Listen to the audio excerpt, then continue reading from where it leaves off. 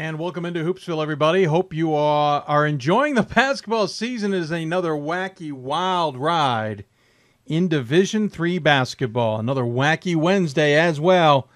It is, I'm telling you, it's something about Wednesdays. You get plenty of upsets. I'm not saying upsets aren't happening on other nights. They certainly happen on Saturdays, but there's something about Wednesday this season that it just does not bode well if you are a top 25 lover, if you are a conference runner along, as it were, in the lead. It's just been a battle, and yet again, it is a battle on Wednesday nights. In Division III, as the undefeated team, no more in men's basketball. We lost the 53-game winning streak for women's basketball by FDU Florham just the other night on Saturday, and Marietta is the last men's team to stand up. Chapman, in the meantime, it was the second to last, by the way. They've now lost 3 games, losing again on Wednesday as well, or was it back on Tuesday? But Marietta losing to Mount Union, not a surprise. I mean, listen, Mount Union's a good team, and I don't think any Marietta fan thought they were going to get through the rest of the season unscathed, at least realistically. They probably hoped it, but probably looked at games like Mount Union and John Carroll on the schedule and went, yeah, I don't know about this. And lo and behold, I don't know about this is the case. So congratulations to everybody for not having an undefeated team make the NCAA tournament. As again, Marietta loses. Augustana spanked Illinois Wesleyan. Remember, Illinois Wesleyan beat Augustana at Augustana. Augustana returned the favor and then some. Absolutely destroyed them. Wasn't even close in that one. So, no surprise, certainly. I'm not going to say there was a surprise there, but at the same time, just craziness, to say the least. So, destruction aplenty. Let's just say destruction aplenty in Division III men's and women's basketball in recent days. Not really women's basketball, I shouldn't say that. Men's basketball. We'll keep eyes on scores tonight, but certainly there's scores to keep track of yesterday as soon as they come up. It's a little slow on my computer here. Again, Stevens Point. Oh, I forgot. Duh. Number 1 team in the country has lost. Whitewater losing. Stevens Point defeating them 72-69 on Stevens Point home court. That splits the series between the two of them. It's going to come down to tie breaks, I think, in the conference. We'll have to double check that. Mount Union over Marietta, as we point out. So number 1 and number 3 lose. Randolph-Macon won again. Virginia Wesleyan lost to Eastern Mennonite by 12 on the road. So number 5 lost. You talk about wacky Wednesday. 1, 3, and 5 lost. Babson won, but Dickinson lost. So 1, 3, 5, 9 lost. Reports are Dickinson might be dealing with a little bit of a stomach bug or the flu. That certainly didn't help, but McDaniel played well. That game also on the road. So far, all the upsets, road games, we should point out as well, except for Illinois Wesleyan losing at home to Augustana. WPI got back in the winning ways, beating MIT. St. Olaf beat Augsburg. Catholic defeated Goucher 185. I was at that game. That was an interesting game. First half, Goucher shot the lights out of the building. 9 for 14 from beyond the arc. And had a lead at halftime, scoring over 50 points on Catholic. Catholic certainly shut them down in the second half and then exploded in the second half themselves. It had to have been that end of the court, right in front of Catholic's bench, was where everybody was shooting pretty darn well. Catholic survives that one. Bryson Fonville found everybody. 15 assists, breaking a building record. I've now seen Catholic 3 times this season in person, twice at the Hoopsville Classic and now, and I've certainly seen them on video, and this is certainly they're playing better, it seems, basketball than I saw them at the Hoopsville Classic. Only concern I have is the bench. Of the 100 points, 97 of them were scored by the starters. And that's certainly good. I'm not saying that's not a good thing to have, but I think you want some more bench production besides for some defensive spells and some inopportune fouls. But Catholic survives that game. Richard Stockton lost yet again at home. New Jersey City with the win. William Patterson lost to Kane. Hey, the NJAC's tough. I will not disagree. The NJAC's tough. But the top of the NJAC I don't think is as good as everybody thinks it is. Because to be honest with you shouldn't be losing to Kane in New Jersey City if you're Richard Stockton and William Patterson. Ohio Wesleyan survived against Wabash. Elmer smoked North Park. And that's your top 25 from just yesterday on the men's side of things. So 1, 3, 5, 9, 20, 19 and 24, 19, 22 and 24 all lose yesterday in men's basketball action. Scranton's in trouble. You want to talk about Mid-Atlantic talk. Scranton is in trouble. They lost to Susquehanna. I still think if they split the next potential 2 games against Catholic, they'll wrap up the regular season against Catholic a week from Saturday. Then they'll probably play each other in the championship. Let's just make that assumption. If Scranton wins the last game of the regular season and then loses to Catholic in the championship game, I think Scranton gets in. If Scranton loses both to Catholic, I think Scranton's in trouble of making the NCAA tournament. Consider that for a moment. Other games that jumped, I mean, there's a ton of games yesterday that jumped out at me, to be honest with you. Across the board, lots of action going on. Franklin and Marshall held Ursinus to 38 points. Remember that Ursinus team that defeated Dickinson on Saturday? F&M held them to 38 points and scored 91. I think some revenge was enacted there for losing to Washington College. Top of the Centennial is slowly but surely becoming Johns Hopkins to lose. Nothing else. I'm sure there's other results we'll get to, and they'll jump out at us in due time here. But fascinating night. Stevenson lost. Men's basketball, that is. We're talking men's here. Stevenson lost to Alvernia. Alvernia may be the best team in the MAC Commonwealth right now, arguably. And yet again, last year, same thing. Struggled early, came roaring on late, won the AQ. Could Alvernia do it again? Who knows? So that's the men. We'll take a look at the women here momentarily, too, though a little bit more status quo, as it were. Certainly nothing to get worried about necessarily. On the women's side, kind of a little bit more as the results were expected. Scranton women, for example, locking up the landmark conference #1 seed. Stevenson women win their 17th in a row. They've locked up the #1 seed in the Commonwealth. So those are 2 big bids in the Mid-Atlantic. Of course, we talk Mid-Atlantic here on Thursdays.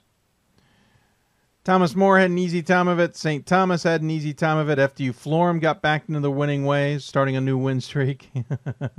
Galvin had an easy time over Alma. Montclair State over Rowan. I mean, really no surprises here. DePaul did have a scare against Wittenberg. Went to overtime, won by 4, 62-58. Hope defeated Kalamazoo. Scranton, as we mentioned, over Susquehanna. Transylvania over Franklin.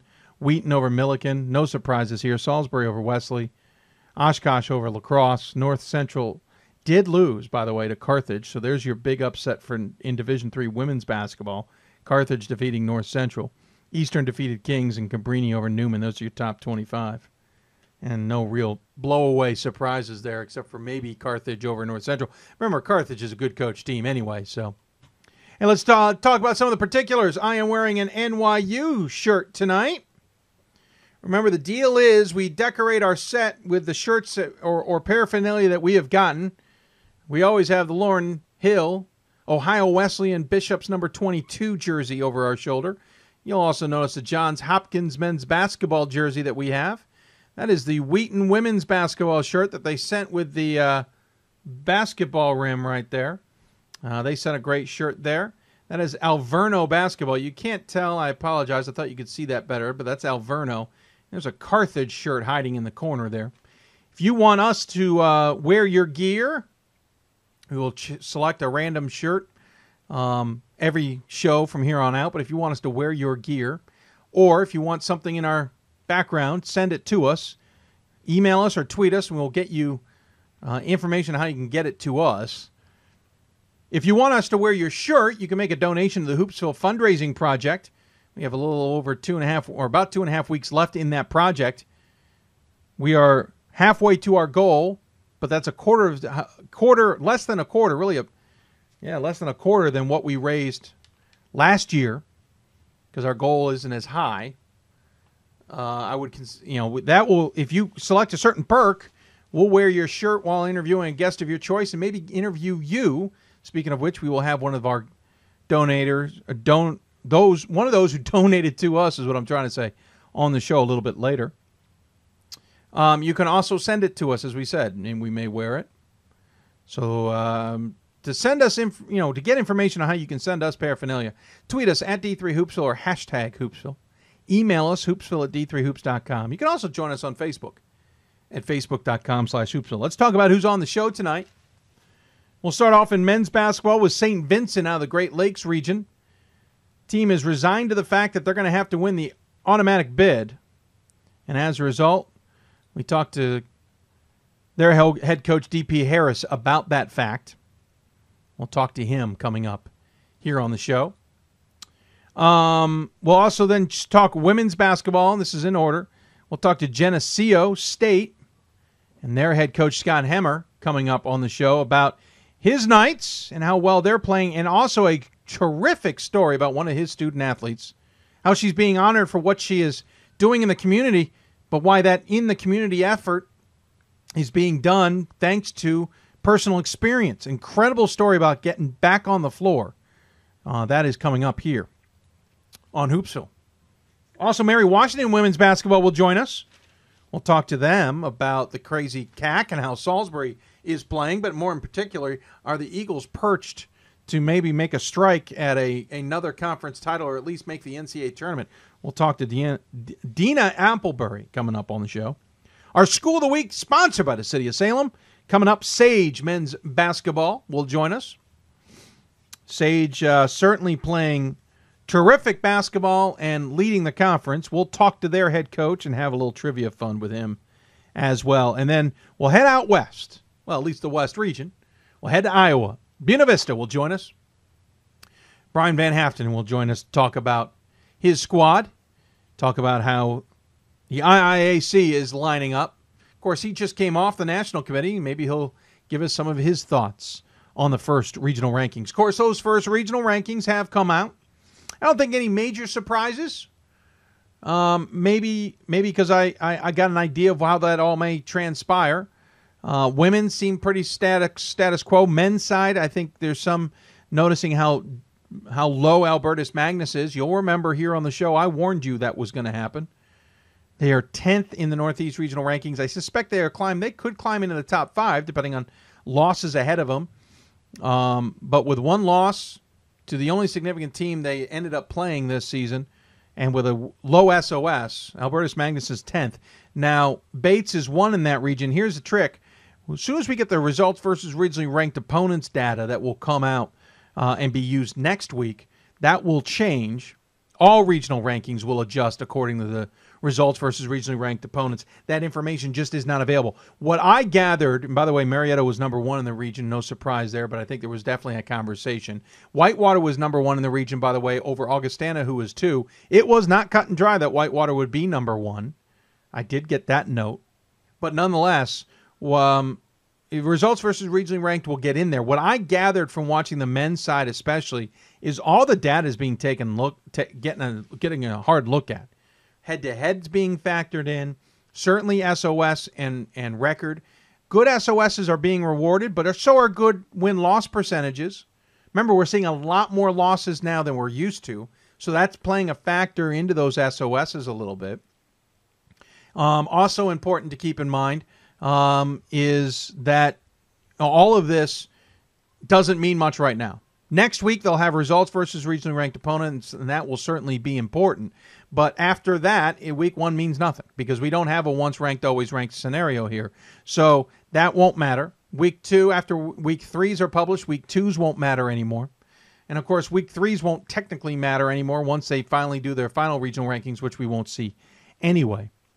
But just keep in mind, week 1's a good informational point of view. Get an idea of what's going on. There's some glitches. Some of the data wasn't exactly correct. We've contacted the NCAA and told them about a couple of those items, and they have been remedied, and they will be fixed for next week. Note about next week, the regional rankings will come out for all 3 sports, men's, women's basketball, and ice hockey, on Thursday. Thursday next week. Reason being, over the weekend, the servers that take all the stats in and all the results for the NCAA, everything, are being upgraded the entire weekend. Nothing is getting sent or getting to the NCAA. The NCAA is not receiving anything. So that won't be done until Monday. So that will push everything, including conference calls, etc. Normally on Mondays, the RACs have a call and a vote. Then Tuesday, the National Committee votes. And on Wednesday, it's released. This will now go Tuesday, Wednesday, Thursday. So Thursday next week, regional rankings will be published. By the way, regional rankings on the men's side came out right about 2:15 or so, 2:15, 2:30, certainly earlier than we usually have it.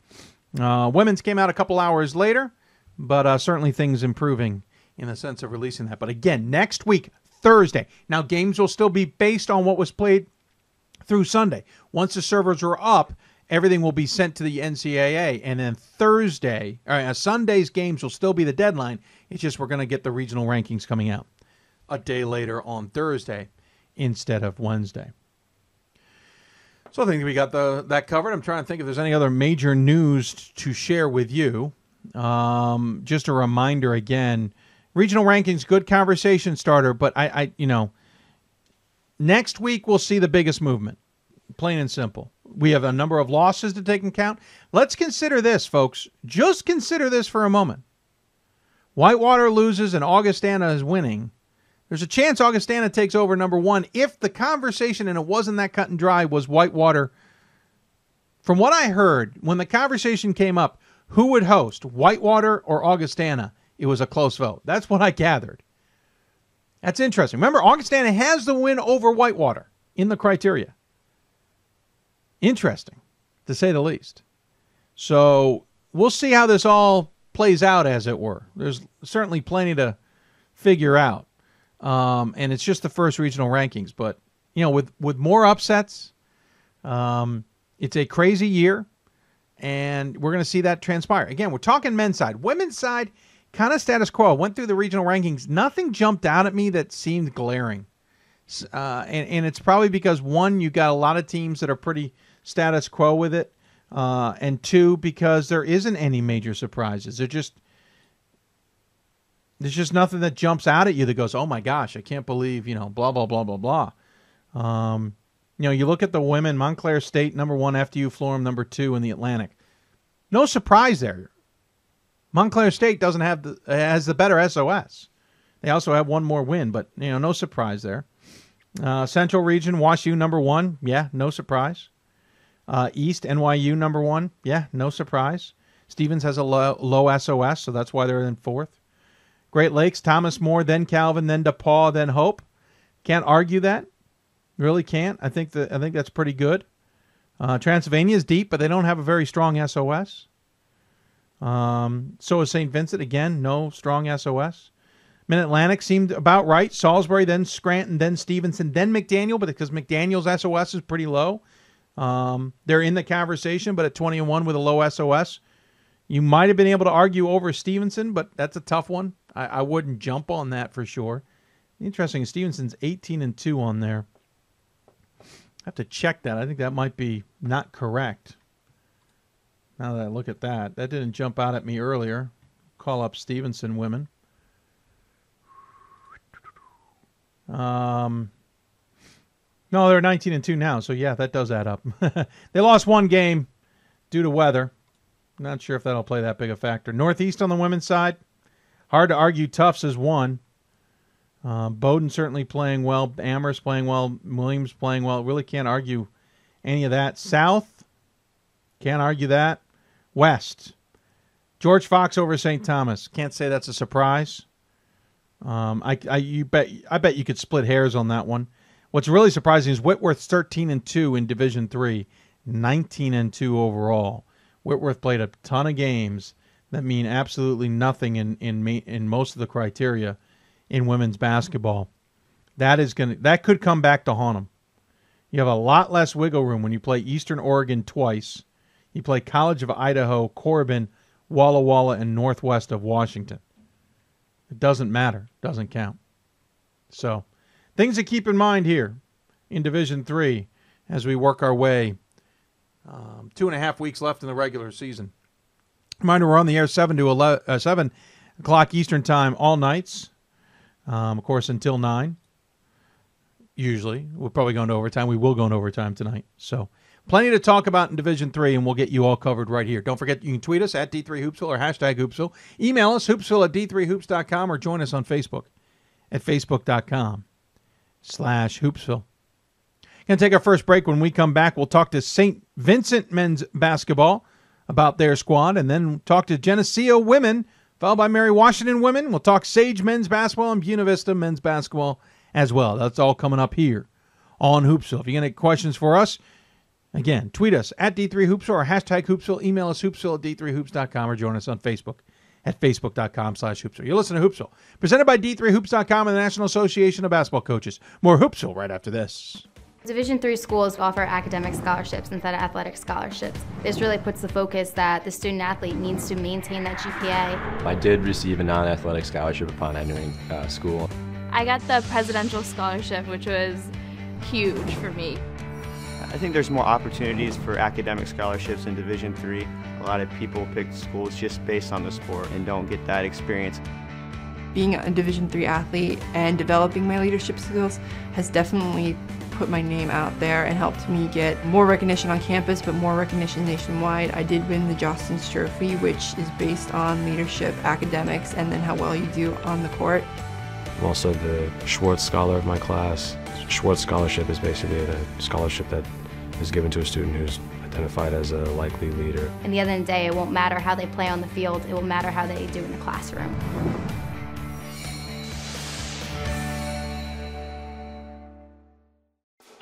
College basketball lives in Kansas City at the College Basketball Experience at Sprint Center. The College Basketball Experience is the place to get your game on. It's not a museum, it's an experience you won't forget. Discover the history of the game in the National Collegiate Basketball Hall of Fame, featuring the Gallery of Honor, Mentor's Circle, and Honor Theater. Suit up in the latest CBE logoed Nike gear at the CBE Hoop Shop. Elevate your game today and visit the house that college basketball built. Welcome back to Hoopsville, everybody. Hope you are enjoying our show here this evening of Thursday, February 12th. If you've got any questions for us or our guests, you can always tweet us at D3Hoopsville or hashtag Hoopsville. You can email us, hoopsville@d3hoops.com. You can also, of course, join us on Facebook at facebook.com/Hoopsville. All that information scrolling at the bottom of your screen as well. Don't forget the Hoopsville fundraising project. We've got about 2.5 weeks left in it. We've been kind of low-key about it, mentioning it every once in a while, and now it's time to step it up because we're only halfway to a very small and modest goal, especially compared to last year. If you think of it compared to last year, we're only 1/4 of the way there. Any help you can give us helps us cover Division III the way we think Division III deserves to be covered. So we appreciate any time and effort you could consider there. If you can't make a donation, we certainly understand. At least pass it on to those who may be interested or you think might be interested as well. Again, 2.5 weeks left to go in the regular season as well. Certainly lots to talk about, and Wacky Wednesdays has been the theme, but that's not necessarily everything we're talking about in Division III basketball. We're going to jump into women's basketball with this segment and talk up in the East region. SUNYAC maybe is flying a little bit under the radar, as it were, certainly not in regional rankings, but the team leading the way right now is Geneseo State, and we figured we better take a trip up to Geneseo and find out how they're doing. So joining us on the Hoopsville hotline is the Geneseo women's basketball coach, Scott Hemmer. Coach, welcome to Hoopsville, sir. Hi, Dave. Thanks so much for having me. Absolutely. Appreciate you taking the time. Again, 16-4 overall, 12-1. No surprise you're in the thick of things. Last year, 21-7. The year before, 20-7. Always in the run for the SUNYAC at the top of things. But certainly this year in the lead, you got to feel pretty good about that right now. Yeah, well, it's a long season. We're certainly excited where we're at. We've had some, we've gone through some periods of time where we were battling injuries and had people in and out of the lineup. So the fact that we were able to overcome some of that adversity and get us to a point where we could compete for the title down the home stretch, I guess that's all you can ask for as a coach. Yeah, certainly. Competing is important. You guys have said, again, I said in the lead in the conference, you've got Game and a half lead on Cortland State, who's 11-3 in conference play. New Paltz is at 10-4. Really, it looks like a 3-horse race right now, though you again have that game and a half lead. I mean, it's almost redundant to say it's important to have home court advantage, but how important is it to have it come through Geneseo, which isn't exactly the easiest place to get to in upstate New York? Well, yeah, we've done very well at home. We've yet to lose on our home court this year, and you know, obviously, I think as with anybody, it's the comfort, it's the routine. You know, all of that helps prep your team and get them mentally ready. A little bit easier than getting off the bus on the road and having to go through the hoops, but.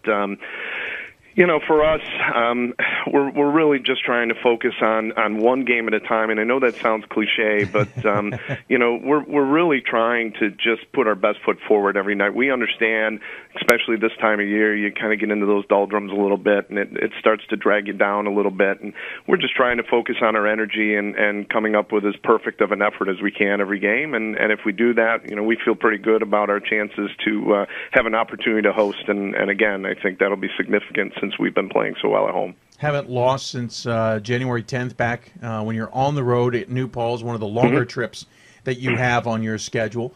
The previous loss was to St. John Fisher in the Wendy's Classic back on December 6th. That was back-to-back after losing to Division II, we should say, Roberts Wesleyan. And, of course, you have a loss to Wilmington back on the second part of the season. So looking at that, the second half of the season has certainly been very friendly for you guys as you've won 10 in a row. What's been the trick the last 10 that has bode so well with the winning stretch? And in a lot of games, you've been in very much control of the game, especially late. Well, I think it's a credit to our players. I really think they've done a tremendous job focusing on what they need to do each day, whether it's practice or game day, with the end in mind.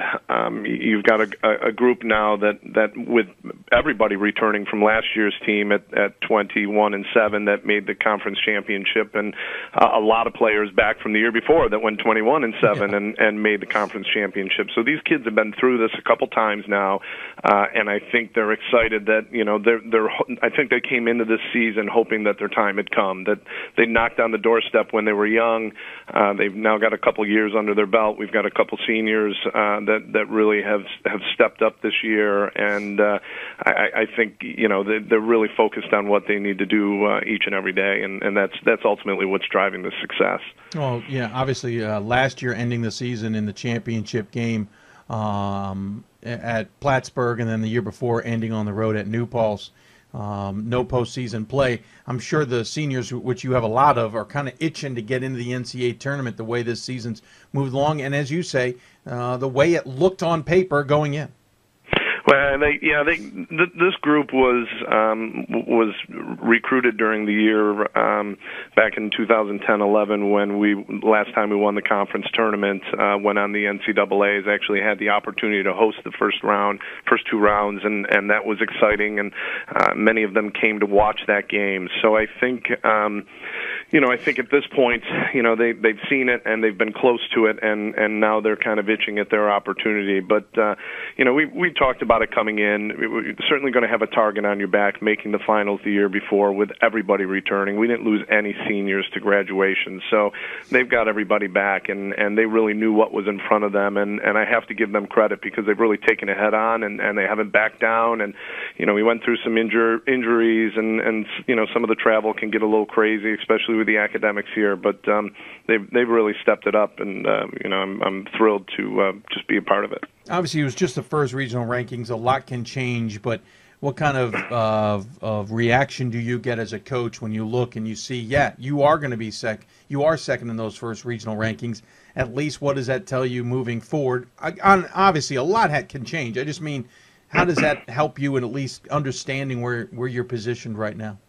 Well, you know, you're right. A lot can change, and it can change just in the next upcoming days. Not just with us, but other teams within the region. But you know, I think it's a good indication of you know, what we've done to get to this point. Some of the games on our schedule, and some of the strength of our conference, and I think the kids are smart enough to know that the higher you're ranked, the better chances are of making the postseason, and I think that excites them a little bit, and hopefully it will do a little bit to help motivate them down the road here as we start to get a little tired and beat up going into the home stretch. Yeah, sure. Even a chance to host potentially, obviously, a lot on the way down. We got 2.5 weeks left in the season and 2 more regional rankings to see and a third one not to see. So obviously a lot could happen. Let's talk about the conference quickly before we get off that topic. Cortland State again right behind you. New Paltz back there. You again, only losses to New Paltz so far in conference action. And you've got them coming up along with Oneonta State and Oswego at home before you'll have to hit the road against Potsdam and Plattsburgh. Your advantage is that you've swept Cortland this season, or at least in the game both games. Obviously the next 3 being at home and then 2 on the road is a major advantage. You beat New Paltz, you pretty much wrap things up here. So I'm guessing, not that you're not looking past the next game, but the next game's the most important. Yeah.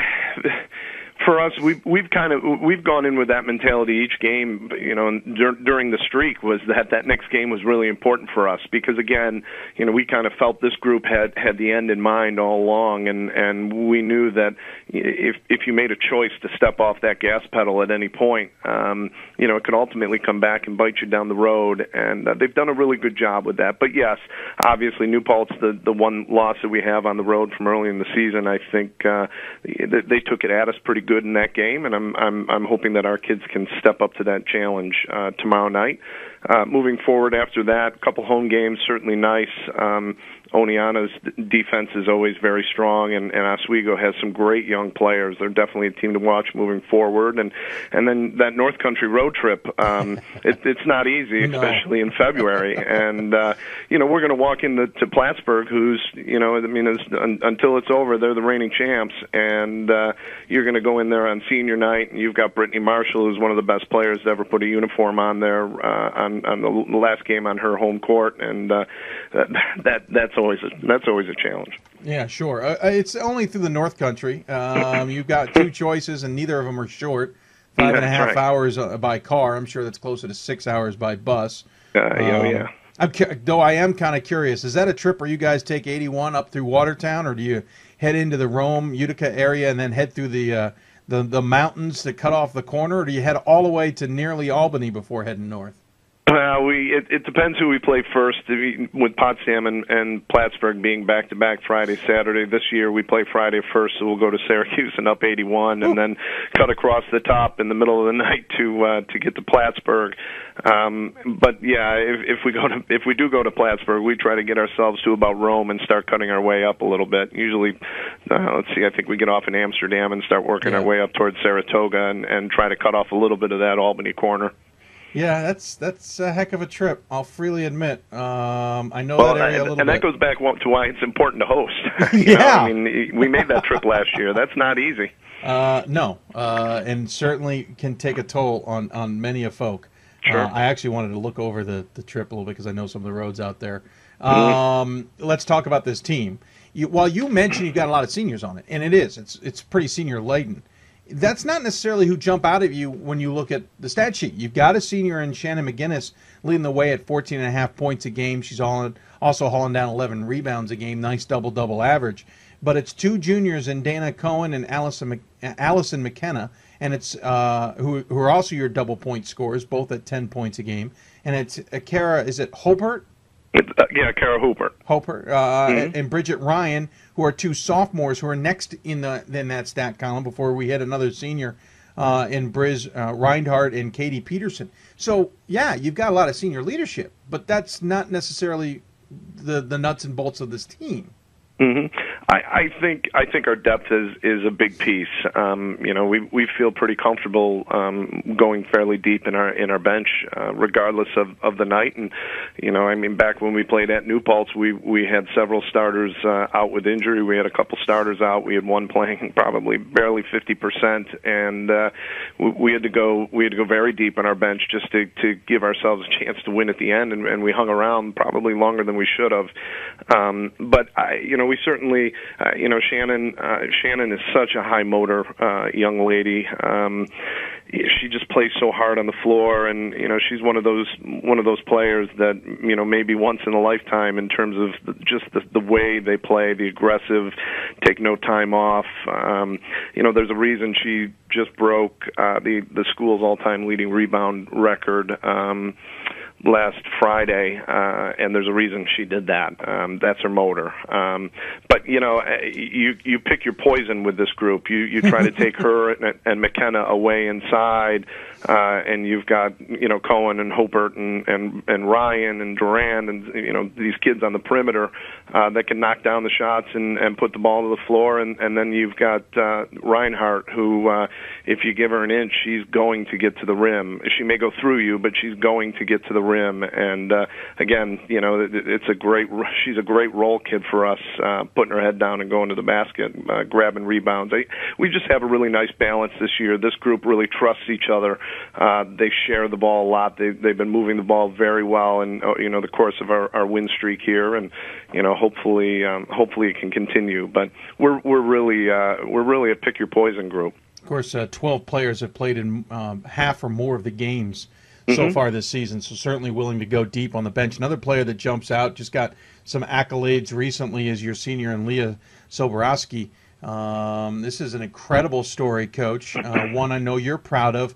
Not only named the 2015 All-State Good Works team, which is an NABC and WBCA kind of combined honor, as it were, for what she has done, not only on the court, but what she's doing in the community as well. But she's got an even better story. I don't want to paraphrase it. Can you give us a little bit of Sobiowski's kind of background and why this is such a significant honor for her? Yeah, it's an amazing story about courage and persistence.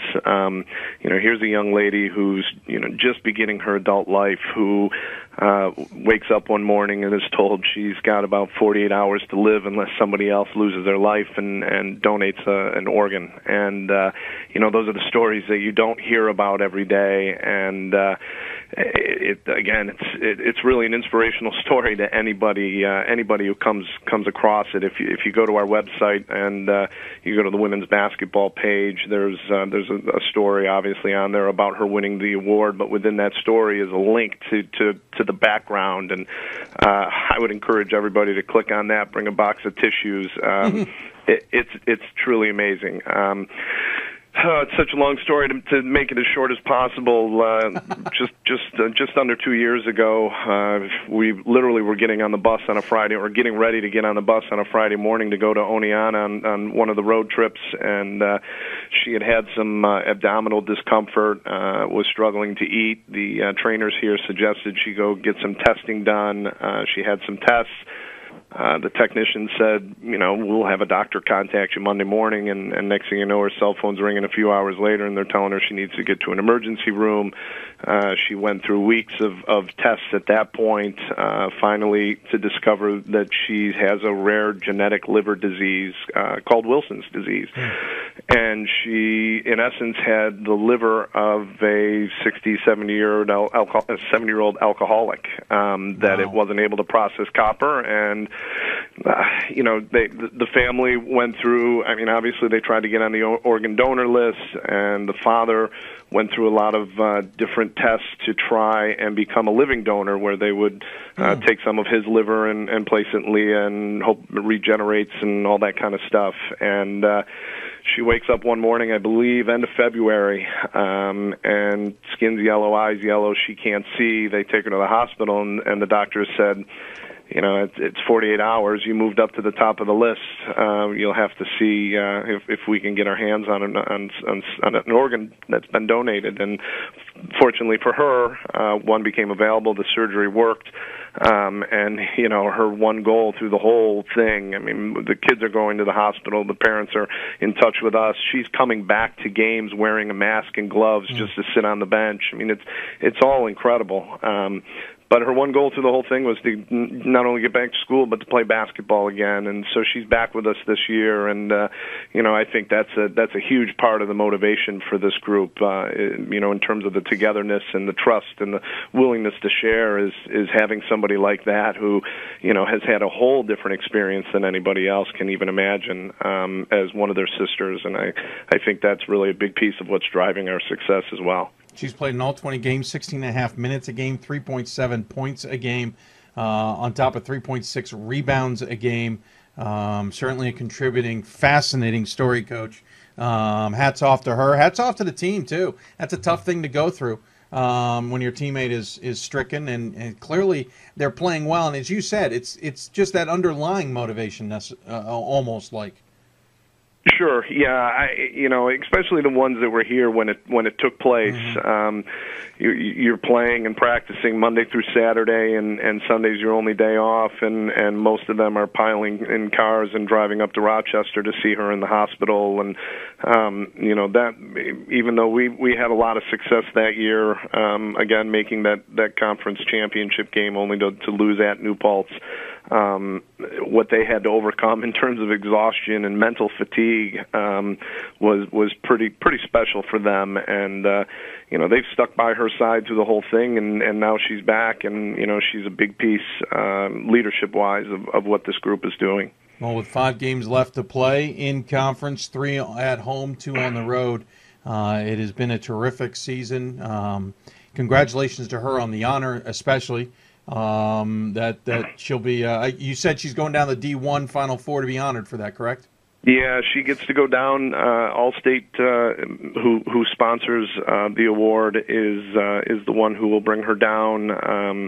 I know they parade her through a series of events, and she gets to attend a lot of the big activities that are part of the tournament itself. And I'm not sure if it's either between the 2 semifinal games or prior to the championship game. The whole Good Works team will be brought out onto the court to be recognized. So, again, it's unfortunate that she had to go through what she did to have this once-in-a-lifetime opportunity, but we're all very happy for her. Well, congratulations once again to her. And thank you. Congratulations on the season, Coach. Certainly impressive, as we pointed out.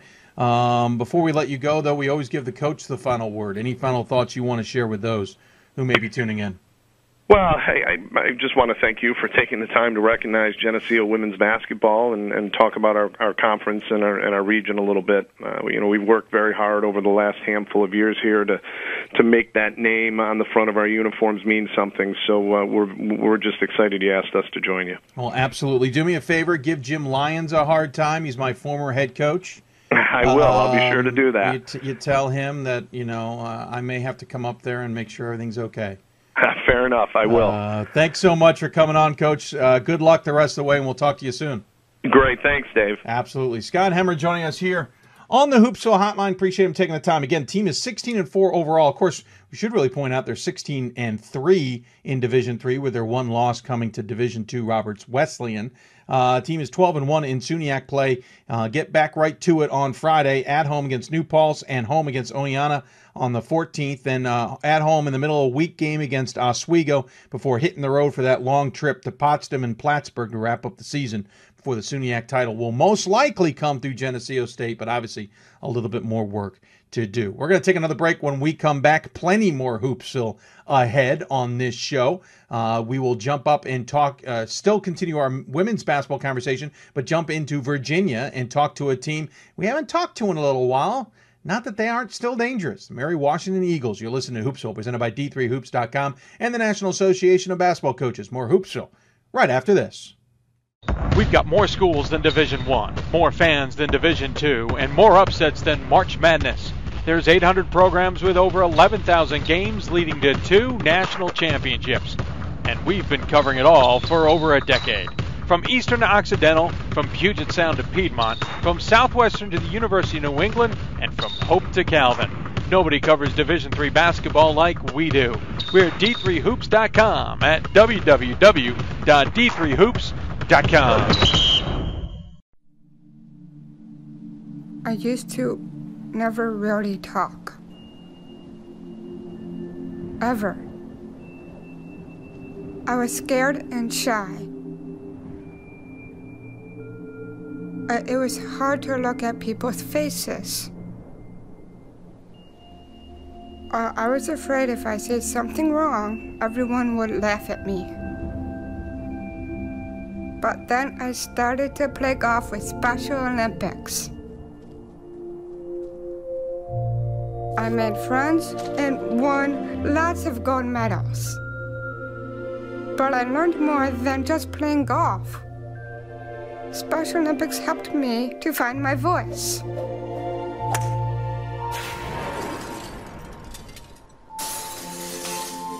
And now everyone else is speechless. Welcome back to Hoopsville, everybody. It is our February 12th show, following another Wacky Wednesday. We've self-titled this show Wacky Season, and it certainly has been, though not necessarily all of our guests are part of the wackiness of it all, but nonetheless, it is a topic that has garnered our attention. So if you have any questions for us, you can always tweet us at D3Hoopsville or hashtag Hoopsville. You can email us, hoopsville at d3hoops.com. You can also join us on Facebook at facebook.com/Hoopsville. Of course, on Thursdays, we cover 4 specific regions. Those are the East, Mid-Atlantic, Great Lakes, and West, though we will certainly jump out of that for other things like our School of the Week, which will be coming up later in the show. But we'll start off our regional coverage in the Great Lakes and talk to a team that's certainly been in the conversation the last few years, but maybe quietly under the radar, as it were, right now. They are sitting 16-6 overall. They are 11-2 in the President's Athletics Conference with a 2-game lead on second place, and it is St. Vincent Bearcats men's basketball. And so joining us on the Hoopsville hotline is D.P. Harris, their head coach. Coach, welcome to Hoopsville. Thanks for having us. We're excited. Well, I appreciate you taking the time, that is for sure. 16-6 overall, though certainly a bit of a rough stretch with 2 losses in your last 5 games after kind of starting off the 2015 part of your campaign on a roll. Of course, beginning of the season wasn't so friendly heading into Ohio necessarily, as you lost 3 of 4 to Denison, Marietta, LaRoche, and Worcester. It's kind of been an up-and-down season, as it were. Yeah, we didn't lose to LaRoche. I'm sorry, no. Yeah. LaRoche was the win in the middle of that. I apologize. Yeah. Denison, Marietta, and Worcester is what I meant to say. Yeah, we had a really crazy situation here, tragedy. Pat Jones, our starting 2-guard, his mother passed away at the age of 48 years old, so we didn't practice for 3 days. And but for us, basketball certainly is a very small part of what we were even thinking about then. But the tradition here is unbelievable for Pat Jones. His father played here, his grandfather played here. So for us, that was a time we wanted to take care of him. And we actually came back, practiced, and went to the Marietta tournament. And so it was, and we played Marietta without Pat. And it was 58-56 with 4 minutes to go. So, for us, we feel really happy where we are right now with our team. Yeah, I was going to say, you got to be happy when you also beat Washington Jefferson 100-51. You beat Westminster 63-39. What I find interesting about this team is just the low amount of high-scoring games for your offense, or for your opponent, I should say, from about the late November, really early December on. A lot of 60 sub-point games, especially in conference, certainly, but even in some of your losses, you only allowed Trine 62, and they're having a terrific season this year. It seems the defense has been, you only allowed Bethany 56 points. It seems like the defense has certainly been the key this year. Yeah, defensively, we get after it, and we lost 60% of our scoring last year with Isaac Turner and Dylan Stipe, and Dylan was an All-American, and Isaac was a first-team All-Conference player. So losing those 2 guys, we just had a key on the defensive end, and we play 11 guys, so we just sit down, play defense, and I think we kind of shot ourselves in the foot losing to Waynesburg and Bethany. In those 2 games, we had 40 turnovers combined, and we just can't win that way. And I thought one of the best games we played all year, and they're having a fabulous year, is when we beat Catholic.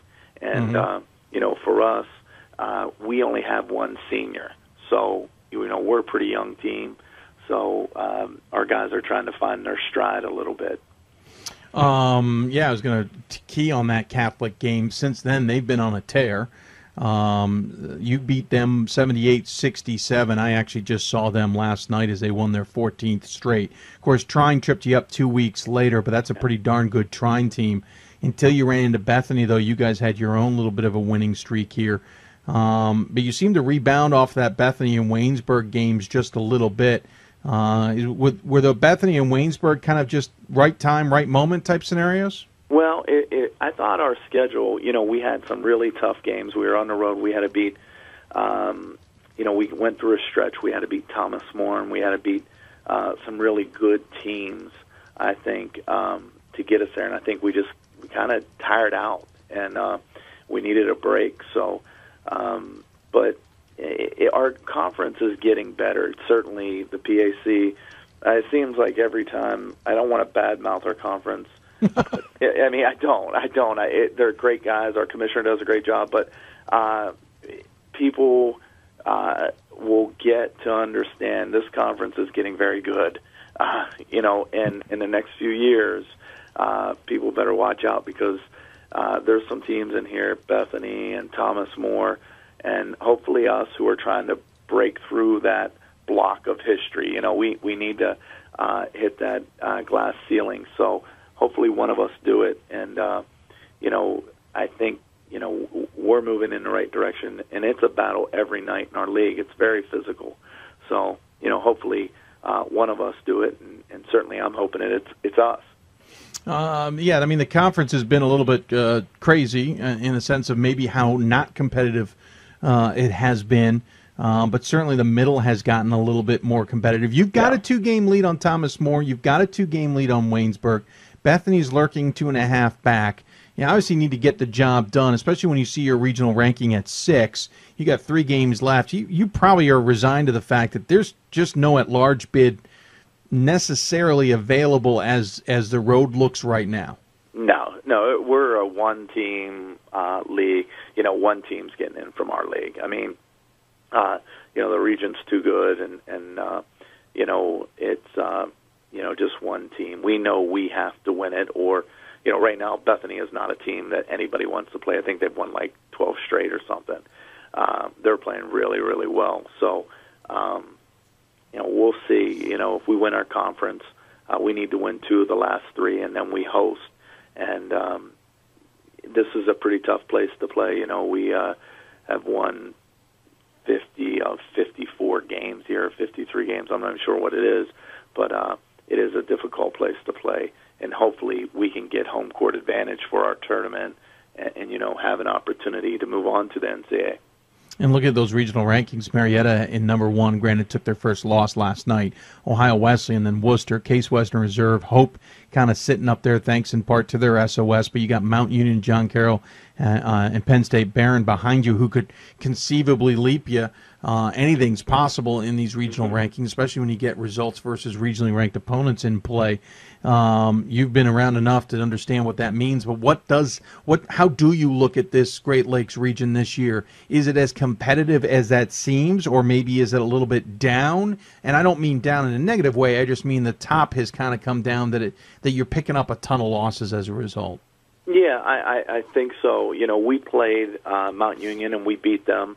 Not Bethany, but Marietta. Marietta, John's a great coach, and but when you get at this time of the year, anybody can beat anybody, and especially when you get in those conference tournaments. So I guess in our case, we're hoping that there's no upsets, but the region, I think there's a lot of parity in our region, so you have to show up every single night, and like other regions, I mean, there's just teams that are at the top, and traditionally those teams have always been there, and most likely they're going to stay there because they know how to run their program. So, but I think our region's strong. Marietta's a real physical team, and Worcester, I mean, they have a great coach and a great program. So, you're not just going to show up. So, we'll see what happens. Talking to D.P. Harris here of St. Fisher. Yeah, there we go. St. Vincent. I don't know where Fisher came from. Yeah. Talking Great Lakes region, and of course his team. And Coach, let's talk a little bit more specifics about your team. It's pretty young. Young, relatively speaking. Let me phrase that. You've got one senior. Apparently, junior is the stuck year on your roster because you got a whole mess of them, and then you got a handful of freshmen and sophomores. What I mean by young is the team is on paper poised to maybe have a really good year next year, and certainly developing this year. Is that a worthy breakdown of how you guys look right now? Yeah, there's no question. I mean, Sean Kett from Miami, Florida, he has given us a great year. We have so much balance on our team. We haven't even had a player on our team get Conference Player of the Week. So, you look at us, we do it by committee, but we think we're good enough to get there. Obviously, this year we have a two-game lead on the teams in our league, so we think we're good enough to get there. And if we do get there this year, we feel that next year that we certainly have an opportunity to break that top 20. And we certainly feel that junior class, they will have, if they're able to, fortunately enough to go this year, will have an opportunity to go to 4 straight tournaments. We did that back in the NAIA with Tony Washam, Kenny Roberts, and all those guys. But being able to go 4 straight into the NCAA tournament, that starts to set us up saying, hey, these guys are, a cornerstone program. I think we were kind of, a lot of people didn't know about us because we were coming from the NAIA. And quite honestly, I mean, I didn't know anything about Division III. I mean, I really didn't. But I got a quick education, and, we had to change some things, and certainly found out that, how many great coaches there are in the Division III level, and I love it. I mean, and people, a lot of my buddies who coach Division II and are in the NAIA, they're like, D, we're surprised. And I'm like, nah, I made a lot of good friends, and a lot of the former players that we have competed against. It's really neat, and it has really, really grown on me. So it's been a lot of fun. And Sean Kent, your senior, is tied for the team lead in points at 12 points. He's leading the team with 7 rebounds. Then it's junior Pat Jones with 12 points, 4.5, 5 rebounds. J.C. Howard, your junior, 11.2. Jalen Bell, a junior, 9 points a game. Ben Klimcock, a junior, 6.5 points a game. Catching my drift.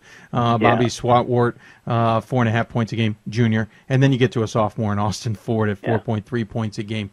So outside of Ket, who certainly is a major contributor on this team, especially on the inside, you've got nothing but juniors. And you talk about that learning curve, as it were, a little bit getting into Division III. What were some of the surprises? To be honest with you, some of the surprises were how good the players were. When you're giving out scholarships, you really don't realize, it just, there were some really good players that we ran up against. And, when you're not part of it and you come into something new, you're like, those guys aren't really good. These guys are D3 guys. And all of a sudden you're like, well, wait a second. This guy got a little bit more than I thought he had. And there's a lot of tweener kids who are 6'4", 6'3", 6'5", that play inside, and they're a little bit more versatile. And then I think also in Division III, there's a lot more hybrid 4-men who, some people put like a 6'1" guy, 6'2" guy, and now our 6'6" guy got to go out there and guard. And you're like, well, wait a second, I'm not sure I want to do this. And he's hitting threes on you, and now you're going up on him, and he's going around you, and you're saying, why can't you guard this guy? But I do think the coaches are really, really good, we're certainly getting there. I mean, we've won, and we want to continue to win, and like I said, it's a lot of fun, and our players certainly, our guys now don't even know anything about the NAIA. All we know about the NCAA. So we're starting a tradition here, and we are in our league. I mean, starting to really, we're predominantly a football league, right? Yeah. Now here come these basketball guys. And, hey, we didn't even have football, right? We got the Pittsburgh Steelers, but we don't have football. And so we're about basketball, and we go out there, but now the games, you go to Teal, they get a good crowd, and you go to some of these games, but certainly not like when you go to Worcester and some of these other schools, they're drawing 1,800, 2,000, but it's we're getting past going into empty gyms and stuff. So that's a difference in our league, and I think Joe Underko, our commissioner, has done a really good job, and the coaches and the community getting out. You wrap up the season on the road at Grove City, then home against Teal and Thomas More. Of course, Grove City 9-13, 4-9 in conference. Teal 11-11, 7-6. And then who was the last one? I already forgot. Thomas More, who's sitting right behind you. So it's one of those deals where the Thomas More game could loom large if you trip between now and then. So what's the message to the team? The message for the team is one day at a time, one play at a time. And I know you hear that from all the coaches. But really, I mean, for us, we're just trying to get better. But Grove City played us at our place to a 3-point game. So it's not going to be easy going up there. It's their Hall of Fame day. And it's just get through that game and get to the next one. And, if we're fortunate enough, we just got to get 2 out of 3, and then we get to host the tournament. And this is a really fun place to host the tournament. So, it'll be an honor to host it. And, if we're lucky enough to win 3 straight, Howard and Clemshock and all those juniors, they've won it each year they've been here, and I know they have a goal to win it 4 straight. So hopefully we're able to do that. Well, I appreciate you coming on the show. Again, 16-6 overall. Of course, I should point out it's 15-6 in Division III, as we did have that Penn State-Fayette game back in late November. Team 11-2 in the PAC, 3 games to play, as we pointed out. Win 2 of the 3, and you wrapped up the conference schedule. Of course, basically you're playing to host that tournament and get that AQ, if at all possible. As always, Coach, we give the coach the final word. Any final thoughts you'd like to share with those who may be tuning in? No, just it's an honor to do this each day, and certainly all the kids who come out and play. And I mean, last night we went and played W&J, and they honored a kid from our community who got his 1,000-point score last night in his ball, and it's just an honor to be part of this and get an opportunity to coach college basketball and certainly work with these young guys. So I'm grateful for all of it, and certainly appreciate all you do for our game and getting our Division III, some notoriety. So thank you. Absolutely. Well, thank you, Coach. Take care. Good luck the rest of the way, and we'll look forward to seeing how the Bearcats do the rest, and of course, hopefully see you in the NCAA tournament as well. Thank you. D.P. Harris joining us here on the Hoopsville Hotline. Appreciate him taking the time. Again, 16-6 overall, 11-2 in conference, on the road at Grove City coming up here on Saturday, then home against Teal on Wednesday, if that's my math does that right. Yep, Wednesday, before wrapping up the regular season at home against Thomas More a week from Saturday, and of course, hoping to have the conference come through the Robert Carey Student Center coming up after that. We're going to take another break. When we come back, we'll jump into some women's basketball, and we'll go not that far from Pennsylvania. We'll head up to Geneseo, New York, talk to their women's basketball team up there. You're listening to Hoopsville, presented by D3Hoops.com and the National Association of Basketball Coaches. More Hoopsville right after this. Division III allows you to be able to give yourself to other things, not even just participate in them, but really get involved with them if you want to. There's a lot of interaction. It's not just sitting back, taking notes. You're actually doing hands-on things and better preparing yourself for your major. Choosing a Division III school, I've had the opportunity to develop my leadership skills and to be more involved on campus. Division III in athletics, affords students the opportunity not only to participate in intercollegiate athletics at a competitive level, but also gives them the opportunity to, engage in the other interests in their campus and in their lives outside of that sport and outside of the academics on the campus. And to have opportunity to have time to join clubs and being able to play basketball, it allows you to just be able to do everything you want to do. I wouldn't change it for the world.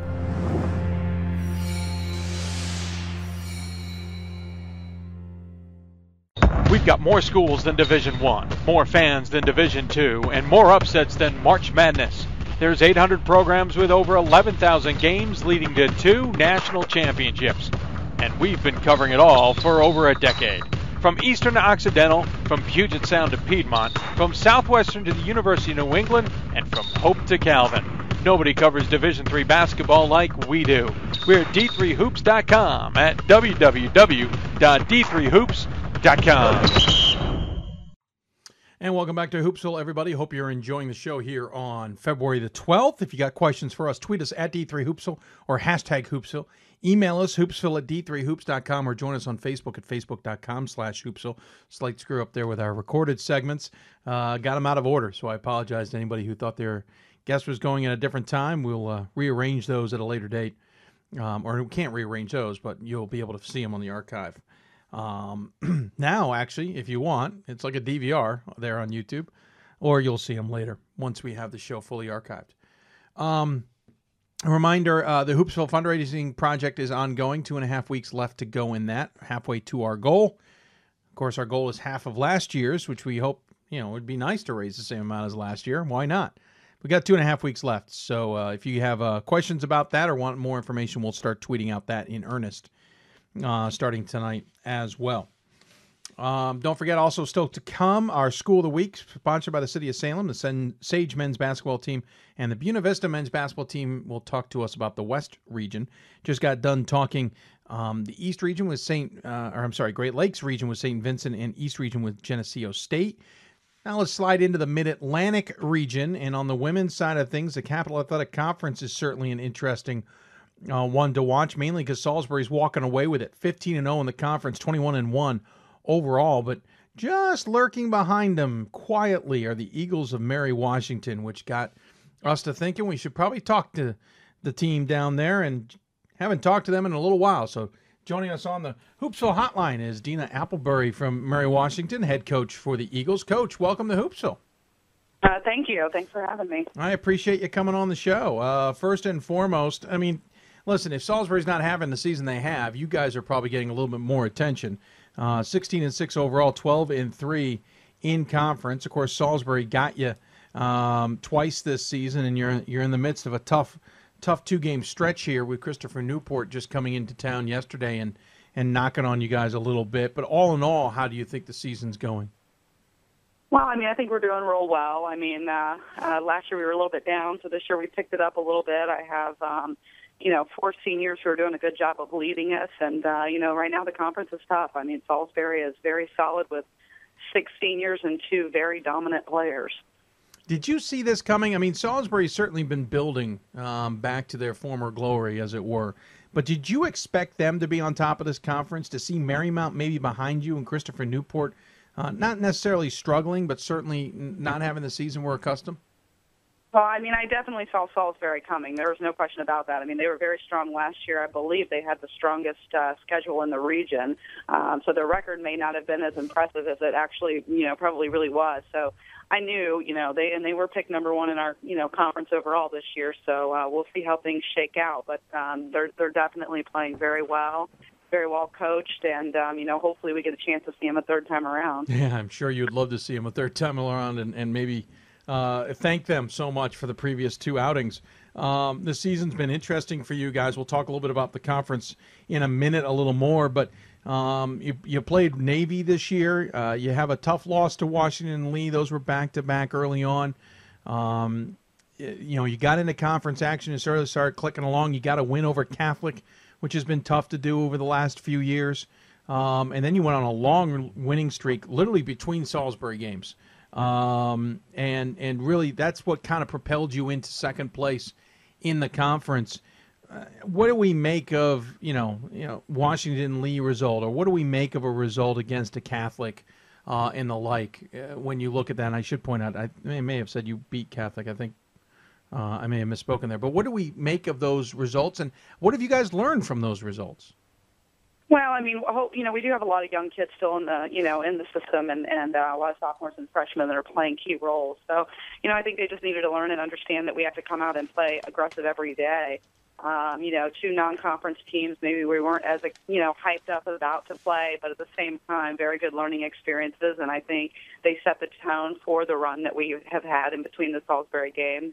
And really, keeping the kids learning, keeping them sharp. And, obviously Washington and Lee and Catholic are pretty good teams as well, and they've had some success through the years. So, it's not like, we lost to bad teams. But, hopefully, again, we just continue to try to learn from our mistakes and keep, trying to get better. Second in the conference, as we said, of course, York is lurking. They've kind of come on strong after a tough start to the season. They're right behind Christopher Newport. This is a race to obviously position yourself as best as possible in the conference tournament. I mean, Salisbury would have to fall flat in their face, and you'd have to win all of them, and I don't even think you'd still get number one. So you're looking at least staying in number two and getting some home games before you have to travel. How important is it to play at home, especially at the Anderson Center? Oh, I think it's huge. I mean, it gives the kids a chance to have a regular routine for the days, especially during the week. On, I guess, if we get lucky enough to get a bye, it would be on Thursday for the semifinal round, and they'd still be able to get in class, and all their family and friends and students and all their fans will be able to come out to the game. So I mean, I think that's important for the university and important for Fredericksburg, and obviously, a really good situation for us to be able to play at home in front of our home crowd. You guys, had a whole stretch of seasons there where you guys were stealing up plenty of the headlines. 30-win seasons, 20-plus win seasons for a long time last year. Last couple of years, a little bit lower than that, but certainly still solid seasons. But last year, of course, the men stole all the headlines with the season that they ended up having. Is it nice to kind of have this kind of resurgence again and be second in the conference, be in the conversation yet again, maybe, and be right there vying for a conference title? Not that you're not always vying for one. I just mean a little bit more conversation-driven. Oh, no, it's definitely nice. I mean, it gives the kids a sense of, accomplishment and, of course, trying to play for the conference championship, hopefully, and the kids are focused. They've been working hard. It means a lot to the program, to the past alum, for us to be talked about again, and just to hopefully teach these, the young kids, what it's like to hopefully win a conference championship at some point in their career. So, I mean, it's definitely nice to be back, back here with you talking and, right now being second in the league. Well, you guys have four seniors, as you point out, on this squad. And certainly what I jump out at me, though, is it's not necessarily the seniors leading the way. You've got a sophomore in Brienne Compton who's leading at 12.5 points a game. And then you have a senior, and then you have two freshmen, and then another senior. So what's interesting is while you have those four seniors, and we talked a lot about it on this show in the last few weeks, not necessarily does that mean those are the ones driving the ship when it comes to the stat columns and contributions. How key have been the underclassmen on this team?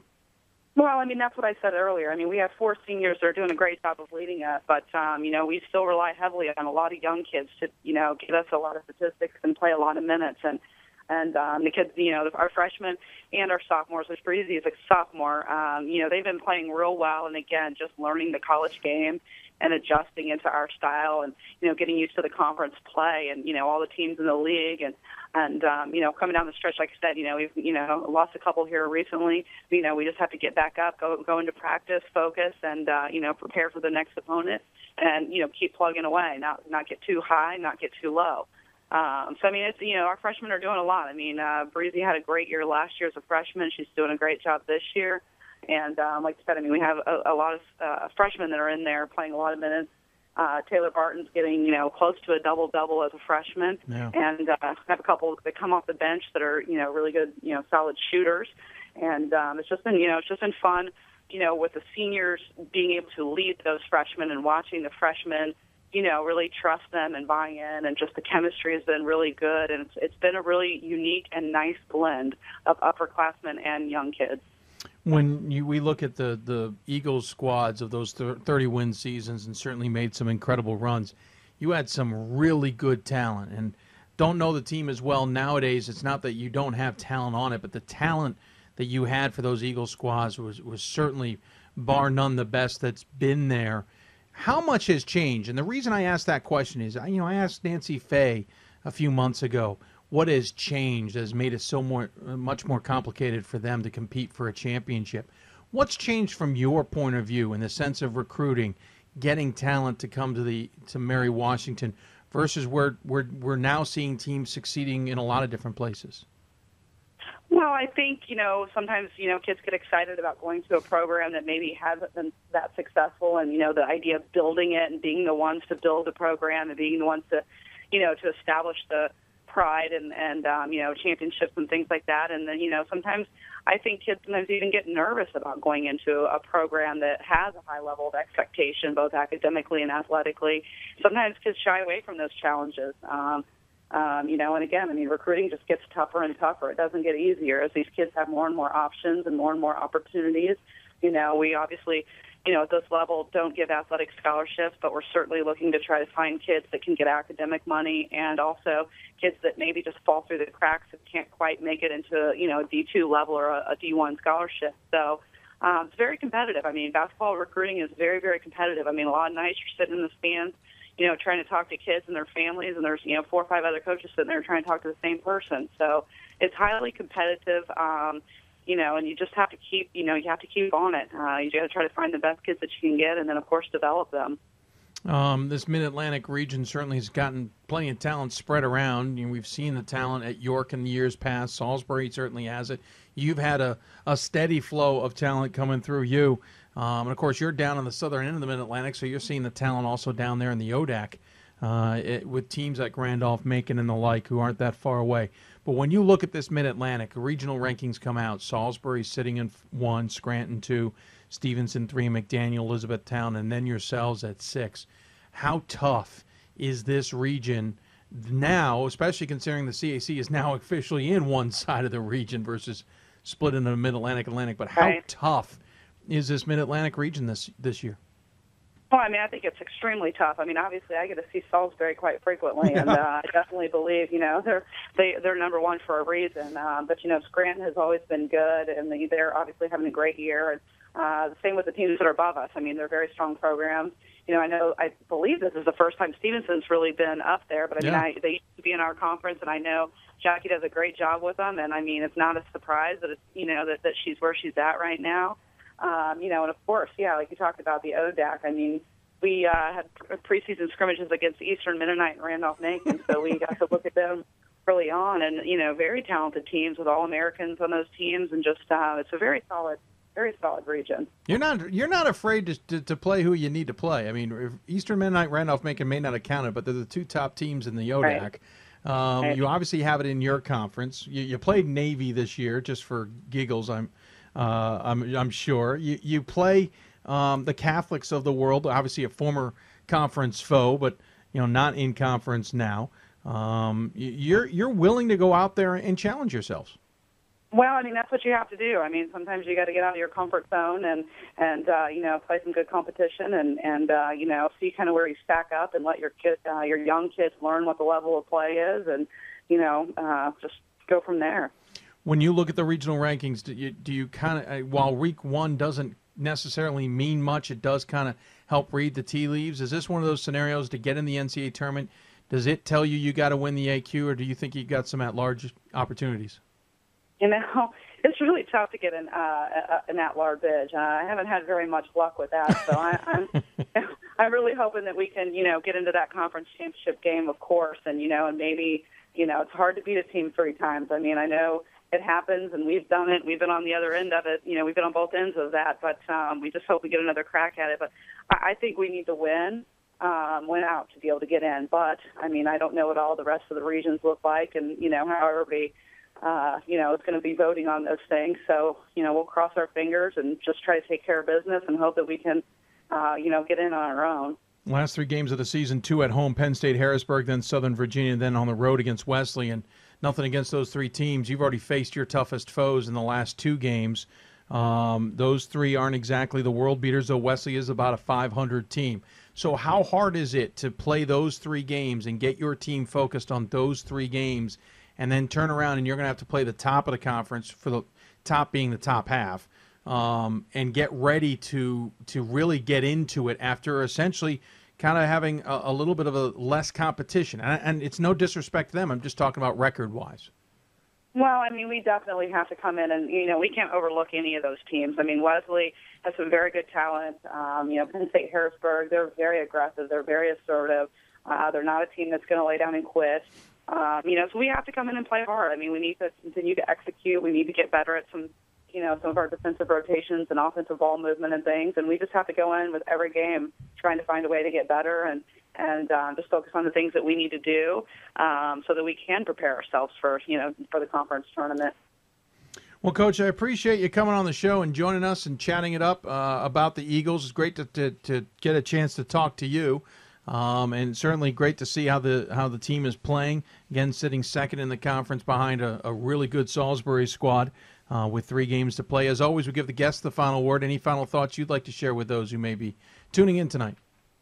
I just want to say thanks to all of our fans, and, we're going to give it our best coming down the stretch, and thank you guys for having me on. It's great talking to you guys. Well, thank you, Coach. Really appreciate it. Good luck the rest of the way, and we'll look forward to seeing how the season ends for you.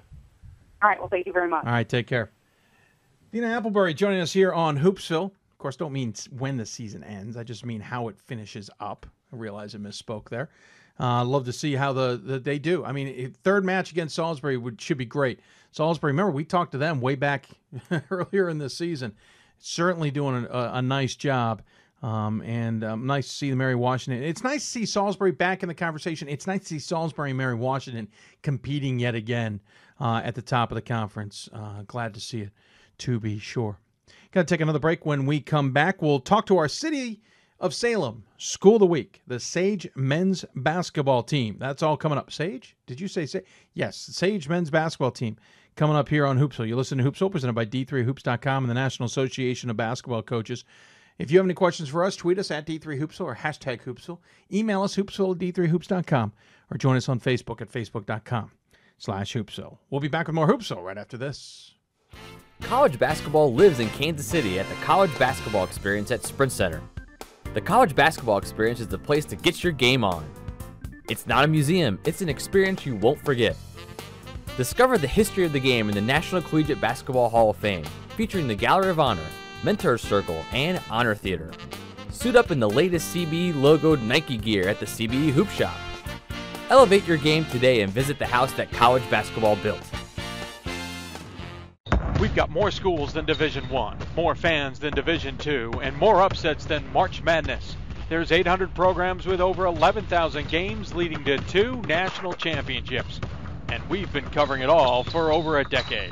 From Eastern to Occidental, from Puget Sound to Piedmont, from Southwestern to the University of New England, and from Hope to Calvin. Nobody covers Division III basketball like we do. We're at D3Hoops.com at www.D3Hoops.com.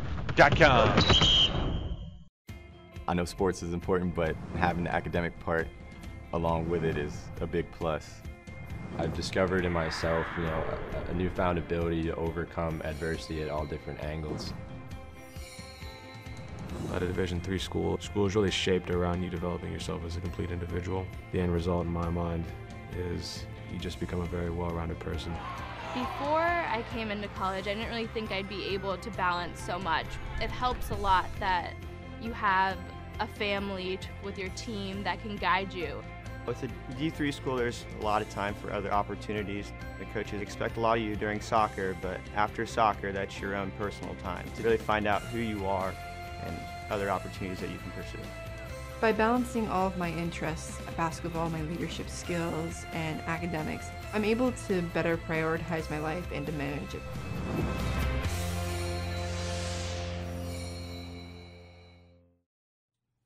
And welcome back to Hoopsville, everybody. Hope you're enjoying the show here on Thursday, the 12th of December. Whew, let's not rewind the clock too far back on the season. February 12th here on the show. Of course, leading into Valentine's Day. Hope you have prepared accordingly.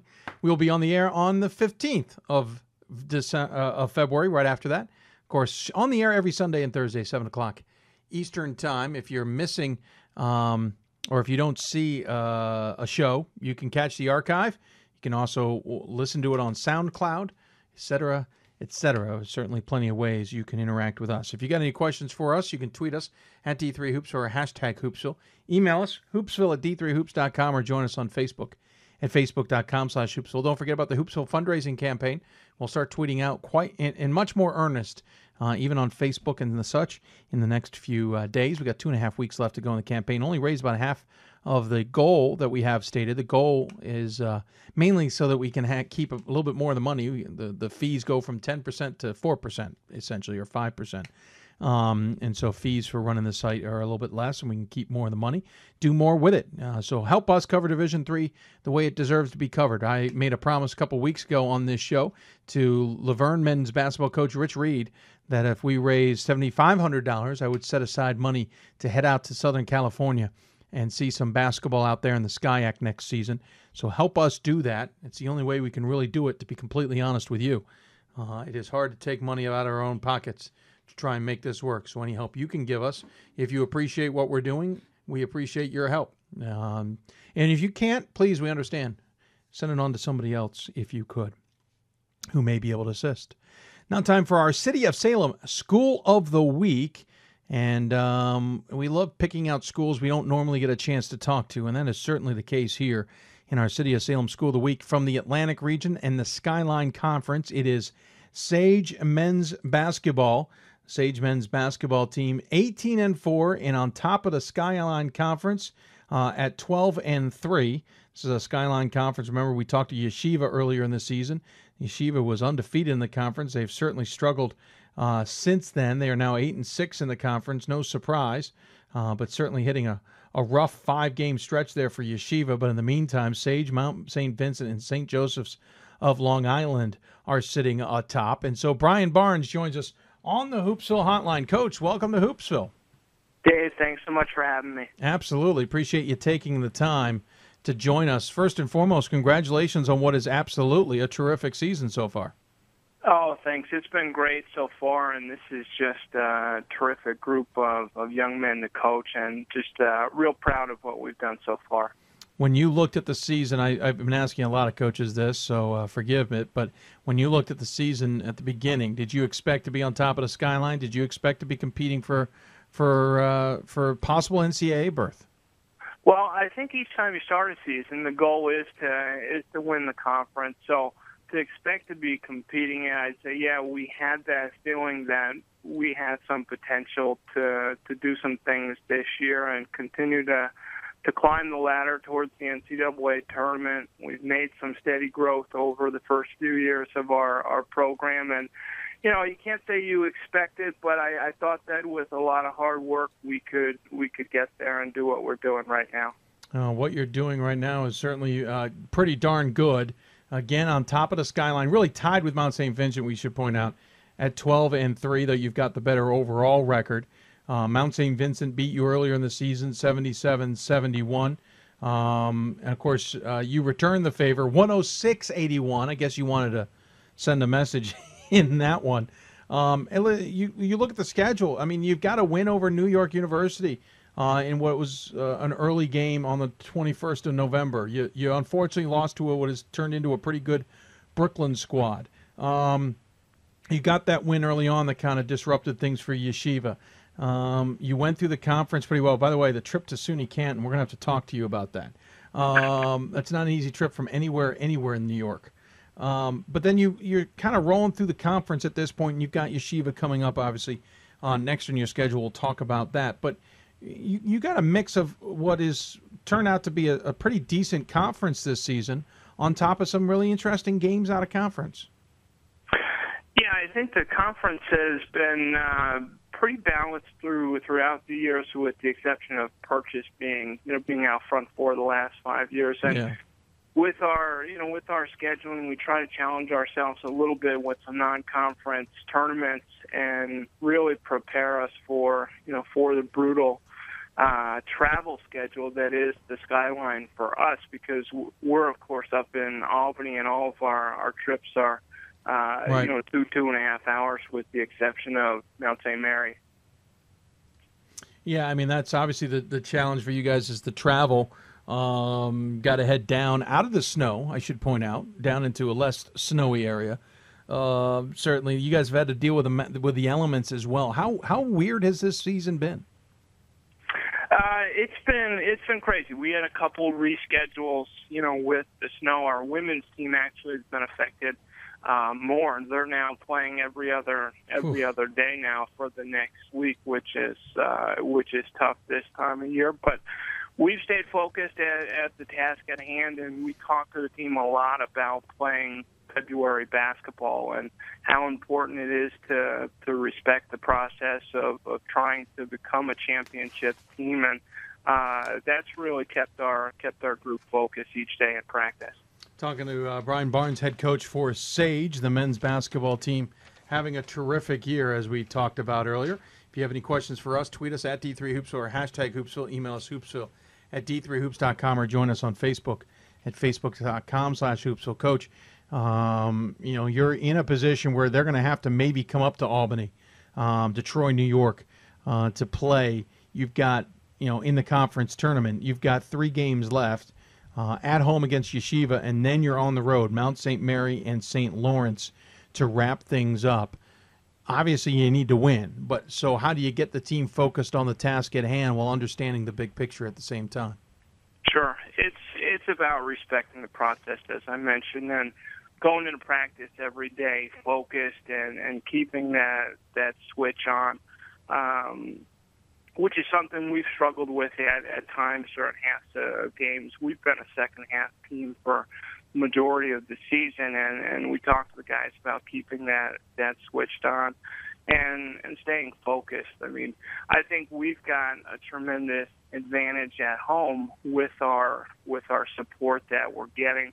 It's a small gym with a small college feel to it. All of the student-athletes very supportive. We've got a student section we call the Swamp, and the soccer team, I'd say the men's soccer team, has been the ringleaders in that department, and we just want to win as much as we can so that we can keep it at home for the Skyline Conference tournament. When you look at let's look at this team, essentially how you guys are made up. You're a pretty young squad, a lot of juniors, a couple seniors. And a handful of sophomores as well. You're almost kind of positioned for the future, almost kind of ready for next year, as it were. You are led by a senior in Kai Deans, 18.2 points a game. Andre Robinson, a junior, 11.5 points a game, along with Jordan McCray, who's also a junior, and then a senior in Melvin Ford has 8.8 points a game. Of course, Dean's also hauling in 9 rebounds. You'll certainly miss his presence, but you got a lot of guys who are getting to learn how to win at Sage now. That's got to bode well for down the road as well. I think so. I think we're set up for for a pretty good 2-year period, but the focus is really on this year and these seniors and making some special memories for our 3 seniors who are going to be huge losses. Kai Deans, as you mentioned, having a fantastic season. Jake Sopchak, another big guy coming off the bench, is leading our conference in shot blocking, and Troy Nwana, who's been a spark off the bench last night at Purchase. He pumped in 22 points, and the 3 of these guys who are our 3 captains, they're really the focus down the stretch here, so that we can make some special memories for them because they truly deserve it. When you look at the fact that you're in position to do something special this season, can it be a little hard to not let it go to your head a little bit, as it were? No, I've said this a few times about respecting the process and keeping the switch on. We're hungry. I mean, we haven't accomplished anything yet to be in first place at this point in the season. It's great, but we haven't accomplished anything. So I think when you watch our team play, they feel that because we talk about it, and they're hungry, they're focused, and to keep climbing that ladder. I mean, we were in Purchase last night, and I said to the team under the basket before we started the game, so I said it's hard not to walk in here and notice 4 NCAA tournament appearances and 4 conference championships in the last 5 years. So we're very much a hungry group. You guys certainly are getting the job done. That's for sure. You do have the game against Yeshiva coming up, then Mount St. Mary and St. Lawrence or Sarah Lawrence. You need to stay ahead of Mount St. Vincent. Of course, you split the doubleheader there, so they're going to have to go to other categories like St. Joseph of Long Island. But speaking of St. Joseph of Long Island, you guys have also had some funny moments. You guys played them at home just, 5 days ago and beat them 87-63. But were you sure you were playing the men's team? They forgot their jerseys and had to wear the women's jerseys. How strange of an occurrence was that? It was very strange, and I walked into the gym. The 20-minute warm-up clock had already started, so of course they were up there, taking pregame warm-ups. And the St. Joe's coaching staff, just a great group of guys. And had we known they were going through that, and that's what they were going to do, we could have offered to have them wear our road jerseys. I was going to ask something like that, make them a little bit more comfortable, but. They shot it pretty well from 3 in the first half. So, I don't know how much the jerseys were a factor, but certainly a very, very entertaining moment when you look back, at least for us. I feel bad for them having to wear the women's jerseys after the women's team just finished wearing them for a game.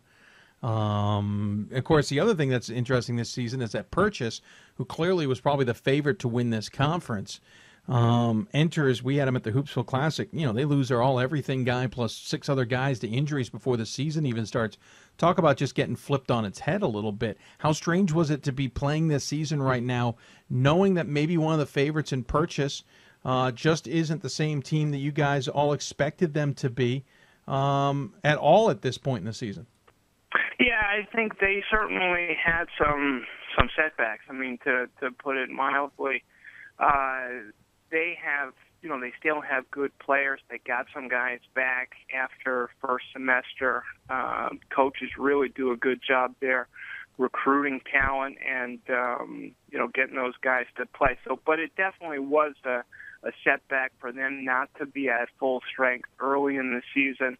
And really just coming in January trying to piece things together. And I still think they're going to be a very strong team here down the stretch.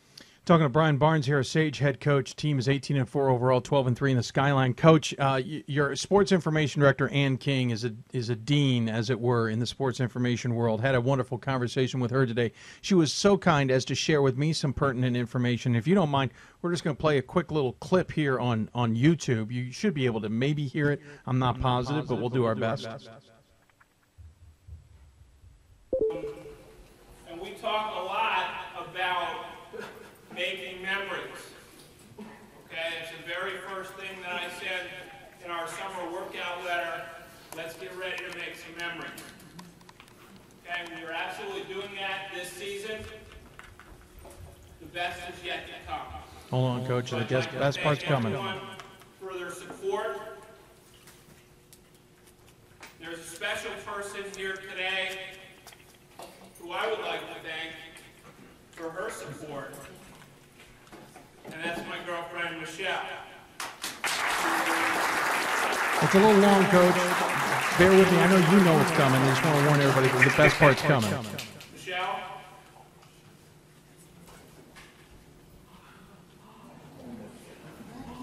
Michelle?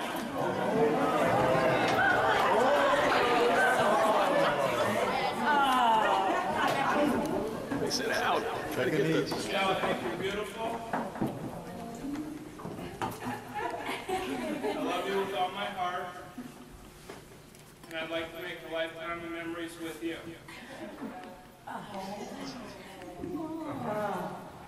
Will you marry me? For the record, she said yes. She did say yes. Yes, she said. From our vantage point, she's just bouncing up and down.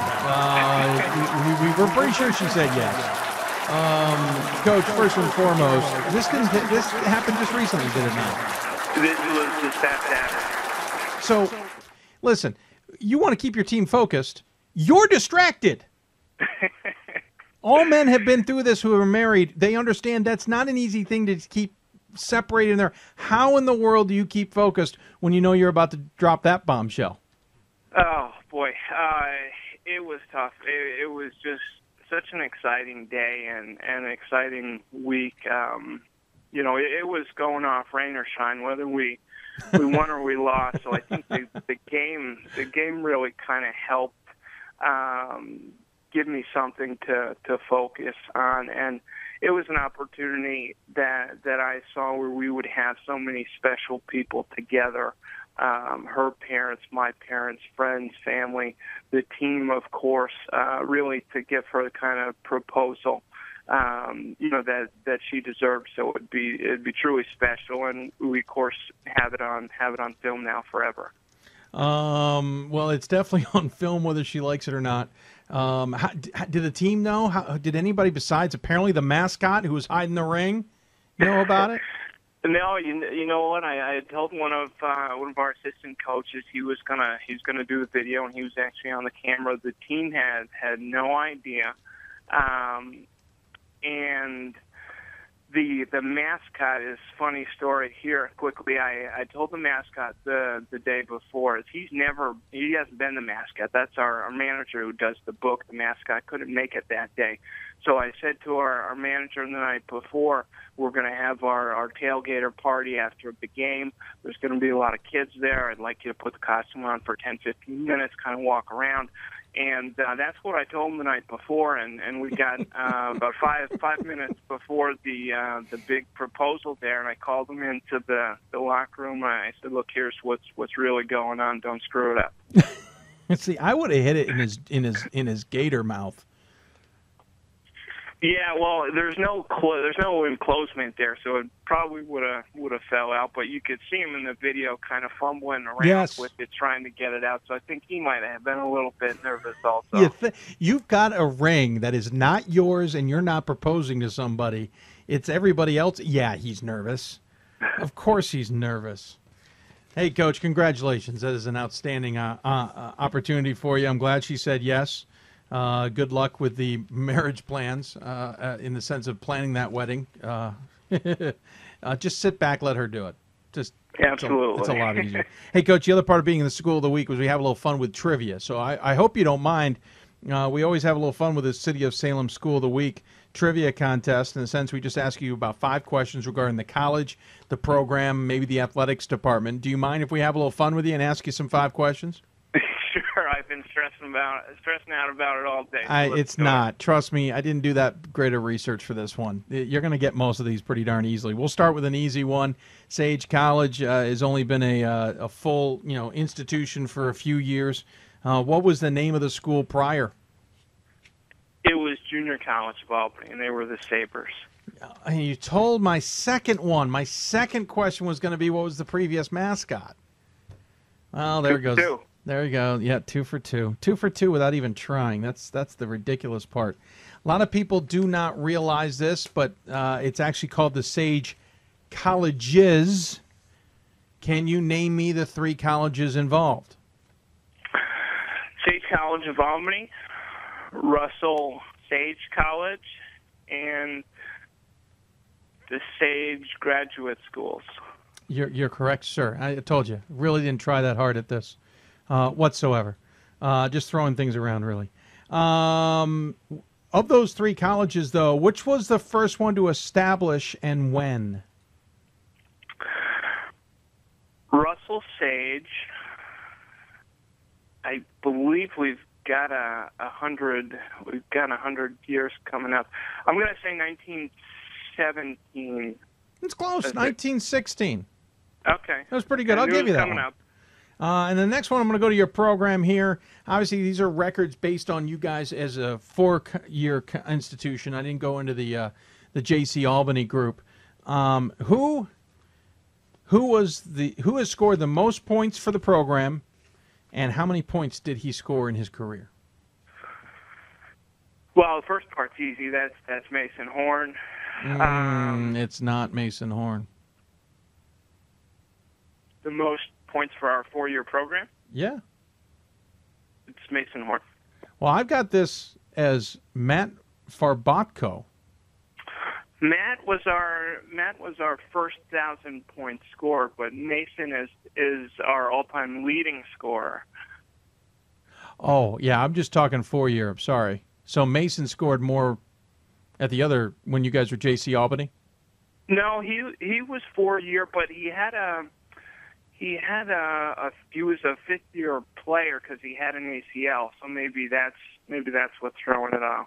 Well, I got Matt down for 1,244 points and Mason down for 975. You know what? The other thing too is here. I just realized this isn't maybe updated. So Matt's probably passed, or Mason probably passed Matt. Now that I think about it, I'm getting old information. That's my fault. I didn't do good enough research. You're probably right. Now that I look at this, you're right. The 5th year is going to leap him over that. Disregard, Coach. You got all 5. Perfect. I told you I didn't have the greatest research in my efforts today. I did my best. Coach, congratulations on what is absolutely a terrific season, obviously, for the Gators. I gotta love Gators in Albany, by the way. It's like the River Rats of the ice hockey world up there. Again, 18-4 overall, 12-3 in conference. We always give the guests the final word. Any final thoughts you want to share with those who may be tuning in? Yeah, just final thoughts. Really a big thank you to all of the support staff and the folks at Sage from the athletic training staff, certainly Ann King in athletic communications, my boss, Danny Drews, our athletic director, and the support really, it starts with the student body and the student athletes and all the way up through the coaches and the administration, President Scrimshaw. It's just small college, as I mentioned, with that small college feel that makes it special. Well, congratulations, like I said. Well said, and good luck the rest of the season. Love to see the Gators in the NCAA tournament, so we wish you the luck to get there. Thanks so much, Dan. Appreciate it. Take care. And congratulations on the engagement. Fantastic. Thanks again. Take care. Brian Barnes joining us from Sage. Again, the team is 18-4 overall, 12-3 in conference action, taking on Yeshiva on Sunday.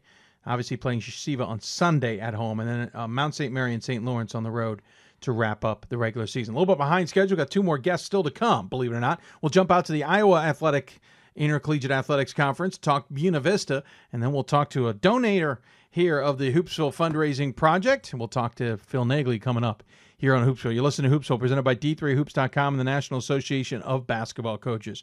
Plenty more Hoopsville ahead right here, and we'll be back right after this.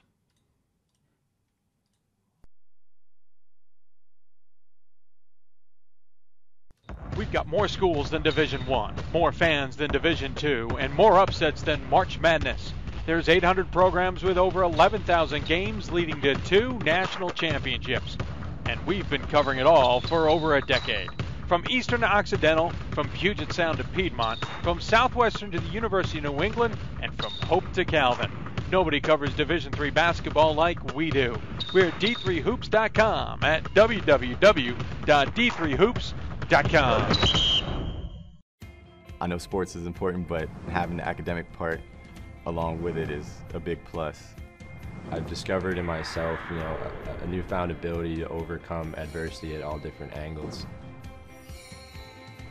At a Division III school is really shaped around you developing yourself as a complete individual. The end result, in my mind, is you just become a very well-rounded person. Before I came into college, I didn't really think I'd be able to balance so much. It helps a lot that you have a family with your team that can guide you. With a D3 school, there's a lot of time for other opportunities. The coaches expect a lot of you during soccer, but after soccer, that's your own personal time to really find out who you are and other opportunities that you can pursue. By balancing all of my interests, basketball, my leadership skills, and academics, I'm able to better prioritize my life and to manage it.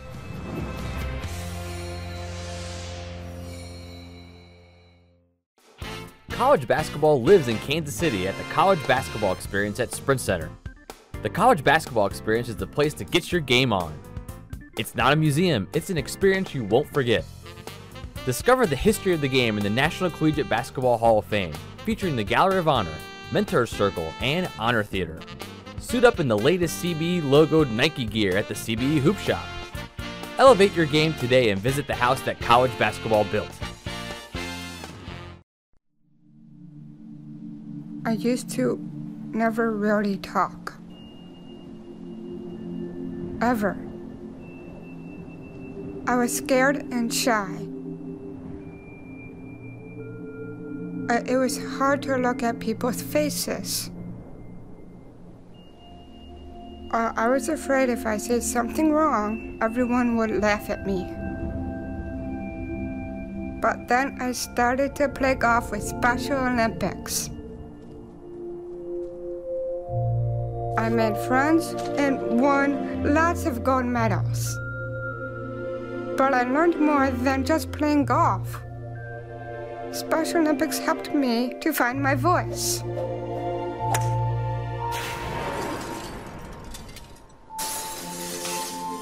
And now everyone else is speechless. We've got more schools than Division I, more fans than Division II, and more upsets than March Madness. There's 800 programs with over 11,000 games leading to 2 national championships. And we've been covering it all for over a decade. From Eastern to Occidental, from Puget Sound to Piedmont, from Southwestern to the University of New England, and from Hope to Calvin. Nobody covers Division III basketball like we do. We're at D3Hoops.com at www.d3hoops.com. Division III allows you to be able to give yourself to other things. Not even just participate in them, but really get involved with them if you want to. There's a lot of interaction.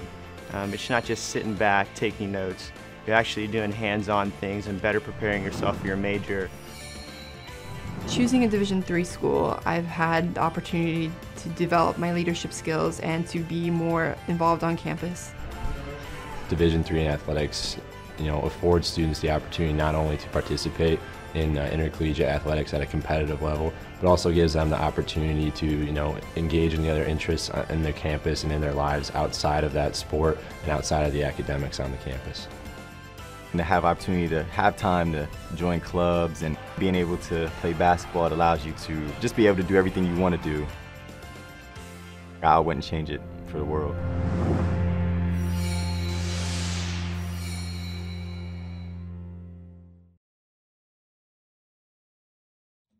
And welcome back to Hoopsville, everybody. Hope you're enjoying the show. Quick clarification. We had a little bit of a scheduling snafu. Started with us, got a little more confusing, and then got more confusing after that. Long story short, we said Buena Vista's head coach, Brian Van Hafteren, would join us on the show tonight. Unfortunately, it's not going to happen. We apologize for any of you out there who was expecting him. It started with me trying to send out emails about interview requests during a basketball game yesterday while I'm PA announcing, and then flipping that around, and then in those emails, I should say, they say Sunday. I meant today. Thought I cleared that up. It didn't get cleared up. I screwed it up even more. Long story short, Coach Van Hafteren not able to join us, which is unfortunate, but we will get him on the show sometime soon. Of course, the West Region, fascinating. Of course, the WIAC being out of there, they're no longer a part of the conversation. But the West Region, probably not that surprising on the men's side. St. Thomas, number 1, St. Olaf, number 2, Chapman, 3, Buena Vista's 4, Dubuque, 5, Whitman, and then Whitworth. Whitman and Whitworth, not very strong SOSs. Of course, Whitworth taking an untimely loss to Whitman going into that. And Whitworth's SOS kind of putting them back behind Whitman there. So, the NWC is probably going to get one team into the tournament this year. Chapman, of course, now has another loss there. So, a lot of schools in the West are looking at just one bid. Of course, Buena Vista and Dubuque together, that's a fascinating tournament event. Of course, Brian Van Hafteren used to be the head of the West Region. He's no longer the head of the West Region. We'll get him on later. I promise you, either Sunday or Monday or Thursday. We will figure it out when to get him on the show accordingly. If you have questions for us, tweet us at D3Hoopsville or hashtag Hoopsville. Email us, hoopsville at d3hoops.com, or join us on Facebook at facebook.com/Hoopsville. Of course, you can also, questions for us. We're wrapping up the show here. We got one more guest here to come momentarily. But if you have questions for us, or if you've got whatever, Ask Dave, let's call it, fire away. Don't forget, we're also on the air 7 to 9 p.m. Eastern Time. One other thing we haven't done a lot of pushing on, but we're going to try and start pushing it just a little bit more, is the Hoopsville Fundraising Project. Of course, the Hoopsville Fundraising Project, important to us because anything that you're able to donate to us helps us improve the show. It's helped improve this studio. We've improved cameras. We've been able to go on the road a little bit more often. It's allowed us to do things that we have not been able to do with this show. Let's be honest, I might have paid for the money out of my own pocket to get the Laurel Hill jersey anyway, but that would have taken out of the pocket from something else. So whatever, last year, very humbling, had a very major fundraising project, raised a lot of money. We put up a fundraising project a month ago at half that amount of money. We're not even halfway to that new goal. And so that's a quarter of what we raised last year. If we raised 3/4 or a little under 3/4 of what we raised last year, I promised the SCIAC I'll come out there next year for some basketball to take in. There's opportunities here I'd love to take advantage of, but it's hard to do out of our own pockets, and that's just the reality of things. So if you feel like this is something worthwhile to cover, and it's something that you feel deserves the attention of some sorts, please feel free to donate to the cause. If you can't and you can pass it along, please do so. We'll tweet out a link here momentarily to that, but you can also find more information on Facebook. One of the perks, by the way, if you sign up, you can sign up for a $25 perk, a $50 perk, a $100 perk, and a $250 perk. If those perks run out, we'll add more perks at different varying amounts. But at $50, you can get at $25, we get an internal thanks from us. $50, you'll get our thanks plus a Hoopsville t-shirt. $100, you'll get all of what I've mentioned, plus we'll get any guest that you want on the show, plus wearing their shirt. Of course, I'm wearing an NYU shirt. That shirt came from last year's fundraising efforts. And then if you sign up for $250 perk, and you can donate more than that if you want, and we have had one person donate more than that in one donation, then you get to appear on the show. Well, that gets us to our next guest. Phil Nagley donated to the cause. Not sure why. He's a friggin' college student after all. There's a lot of things I would do with $250 if I was a college student, but we are humble nonetheless that Phil decided it was worth donating to our show. And joining us on the Hoopsville hotline is Phil Nagley. Phil, thanks so much for joining me on the show, sir. Thank you for having me on the show. Absolutely. Well, you certainly earned it, that's for sure. We should tell everybody you're a Messiah College student, correct? Yes, senior. I graduate in May, so now it's crunch time, find a job, do well in classes, etc. There you go. That's the tough part about being a senior is the fact that the classes end and you got to figure out your future. So thank you so much for the donation. We will get your guest of choice on at a later date, to be sure. But we got you on instead, and we have lots of questions to ask you. You may have questions to ask us, but let's start here and now. Why do you love Division III? I mean, being a college student is one thing, and certainly supporting your team is another, but you certainly love this division.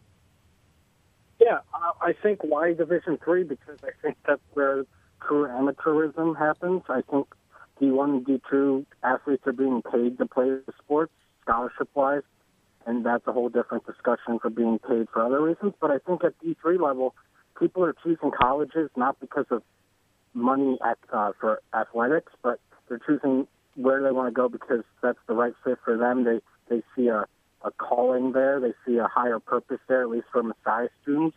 They want to be part of something bigger than themselves. They want to be a part of a program where, winning is something at a lot of schools, but at a lot of other schools like Messiah, winning isn't the only reason they choose that school. No, that's absolutely the case. A lot of times just getting to compete is an opportunity more than something you win championships. Of course, at Messiah, men's and women's soccer, kind of good. Just a wee bit good. Something like 15 national championships between the two of them. But the other programs are certainly good as well. What got you hooked when you got to, at what point did you get hooked into the athletics when you got to Messiah, and at what point did you get hooked in to the excitement that is also Division III basketball? Yeah, I think I got hooked in athletics, soccer season, mainly because they were doing well. I honestly wasn't really into soccer before I went to Messiah. And then the SID, Steve King, reached out about, working for athletics, doing different things, and that's what kept me hooked throughout the 4 years, different sports, different opportunities.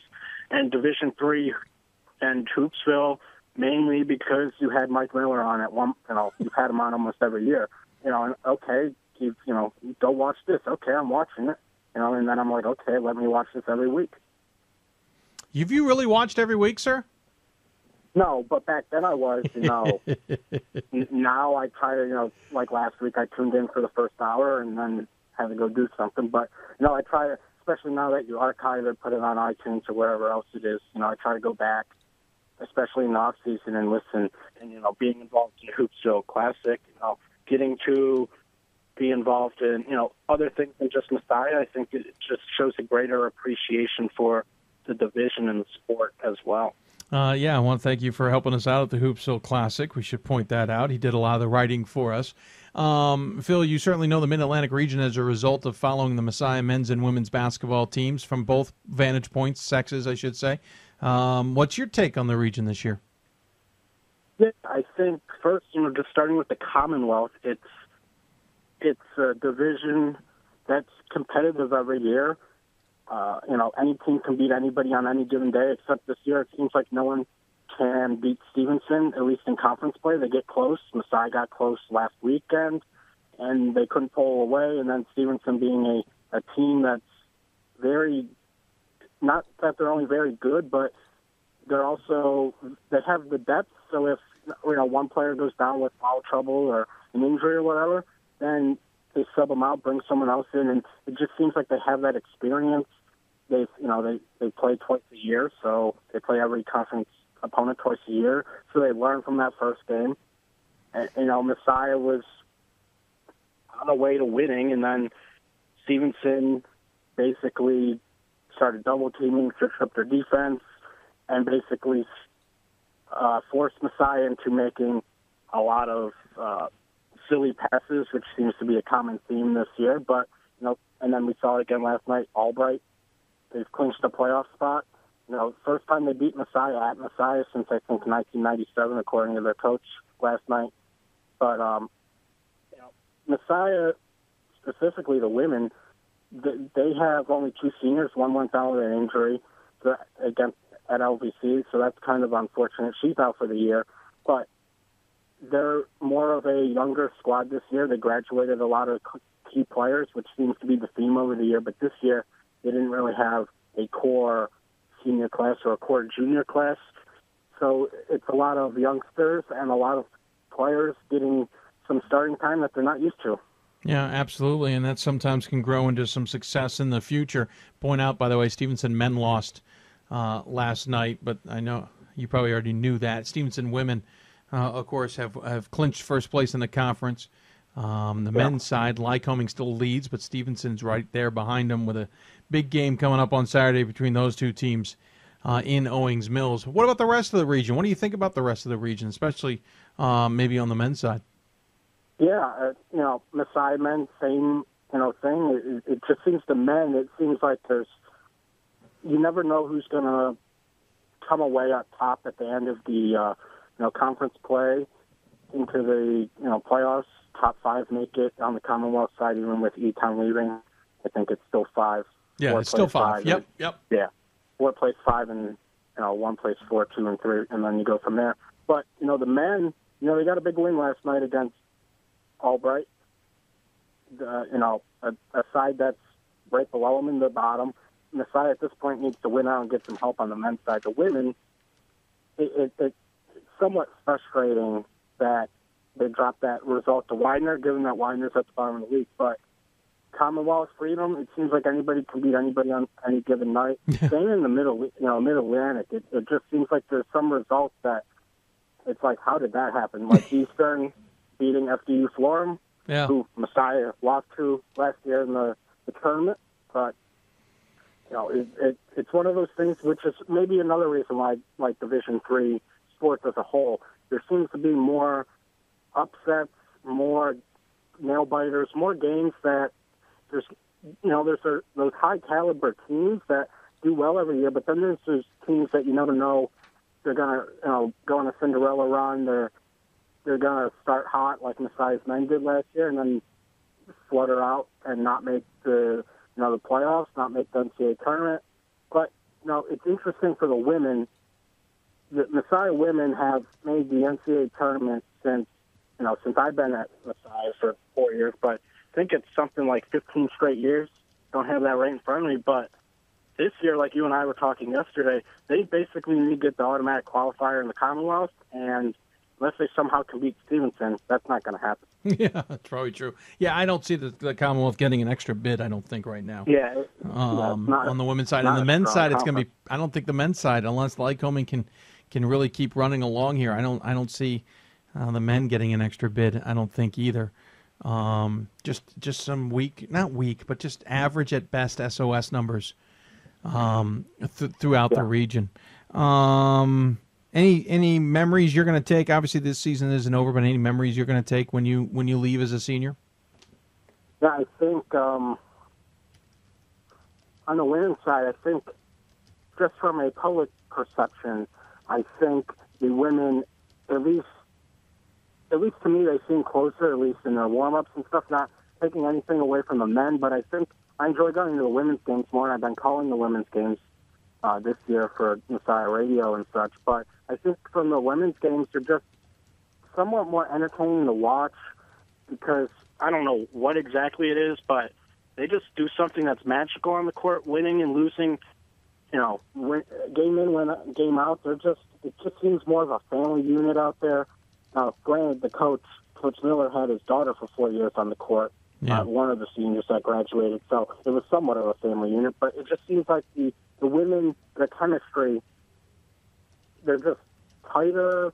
There's something going on there. Probably Mike Miller's been there 29 years, so it probably has something to do with it. But it just going to those women's basketball games, going to soccer games too, we're going to miss that in field hockey. But, basically just being on campus is going to be somewhat weird when I'm not there in August. And I've never really gone home for an extended period of time. I've always worked on campus in some capacity in the summer, so it's going to be weird this summer when I'm not in the dorm room thinking, when do I have to go to work? The life of a college student. Anything else on your mind? We'll leave it open to you. Yeah, I think the Commonwealth and the Mid Atlantic as a whole, the executive director was at the women's game last night, Ken Andrews.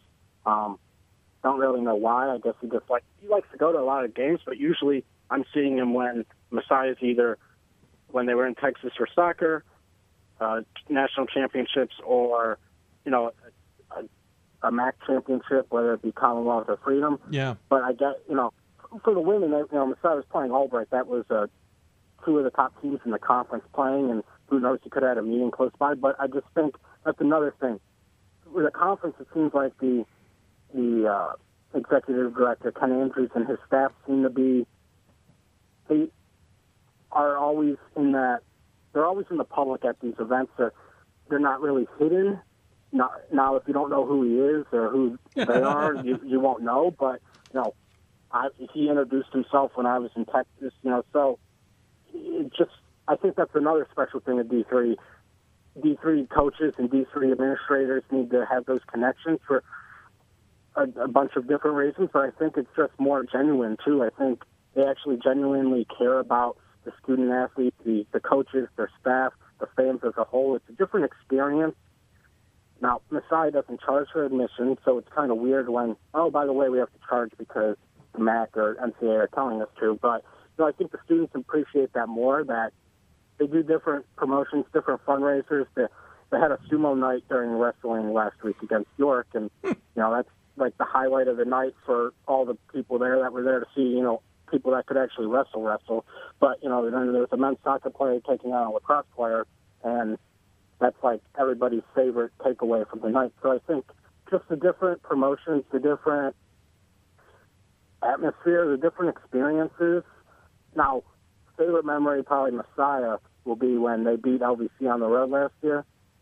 Mike Miller, Messiah's up by like 10 or something. Mike Miller, LVC calls a timeout. Mike Miller just runs down the bench and starts high-fiving everybody. You don't see that often. No, you do not. It's a fair point. Hey, go ahead. Yeah, I was just going to say that was a big win. They lost it. It seems like LVC and Messiah one year, Messiah will win both of the regular seasons, and they'll lose the third. It happens that they play each other, and they lose the third game, third matchup. But last year it was the flip side. Messiah lost close to LVC, I believe, and then had to play. They were the third seed, so they had to play Econ away, and then they faced LVC away at LVC's court. And if anybody knows anything about LVC, their fans come to the games. Oh, yeah. Especially women's basketball, especially last year when they were making that run, when they were doing really well. That was a big, just like this year, Messiah wasn't doing that well from a historical standpoint, but, they somehow came away, somehow played well, somehow, stole that win from LVC. And for the players, it was a revenge type thing because 1 or 2 years ago, previous to that, LVC took it on their court. Well, you certainly have followed Division III pretty darn nicely. I'll open up the floor. Do you have any questions for me? Yeah, you had a job for me. Yeah, I barely have a job for myself, my friend. I know you're crazy busy with this place and Gaucho for 20 years and Stevenson this. Yep. I have 3 schools and maybe a couple more to add to that lovely list. Make sure you see your family, please. Oh, I try. That's why I do the show in the house.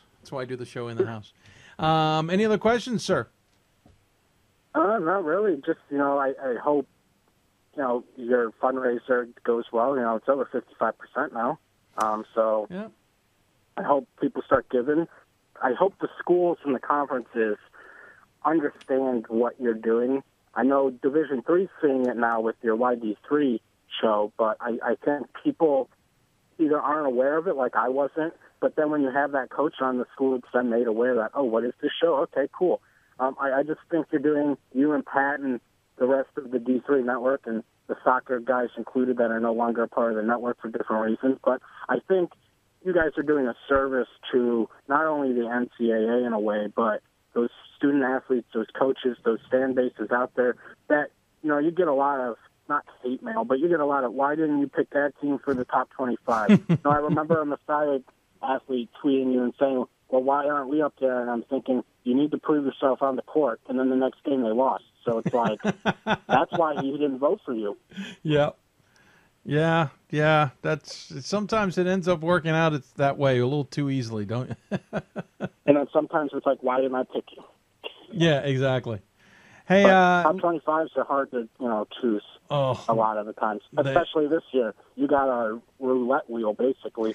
Pretty much. I'm going to start on the back here, just throwing up all the names of teams above 667 records and start throwing darts again. I did that a couple of weeks ago. I think I'm going to do it again.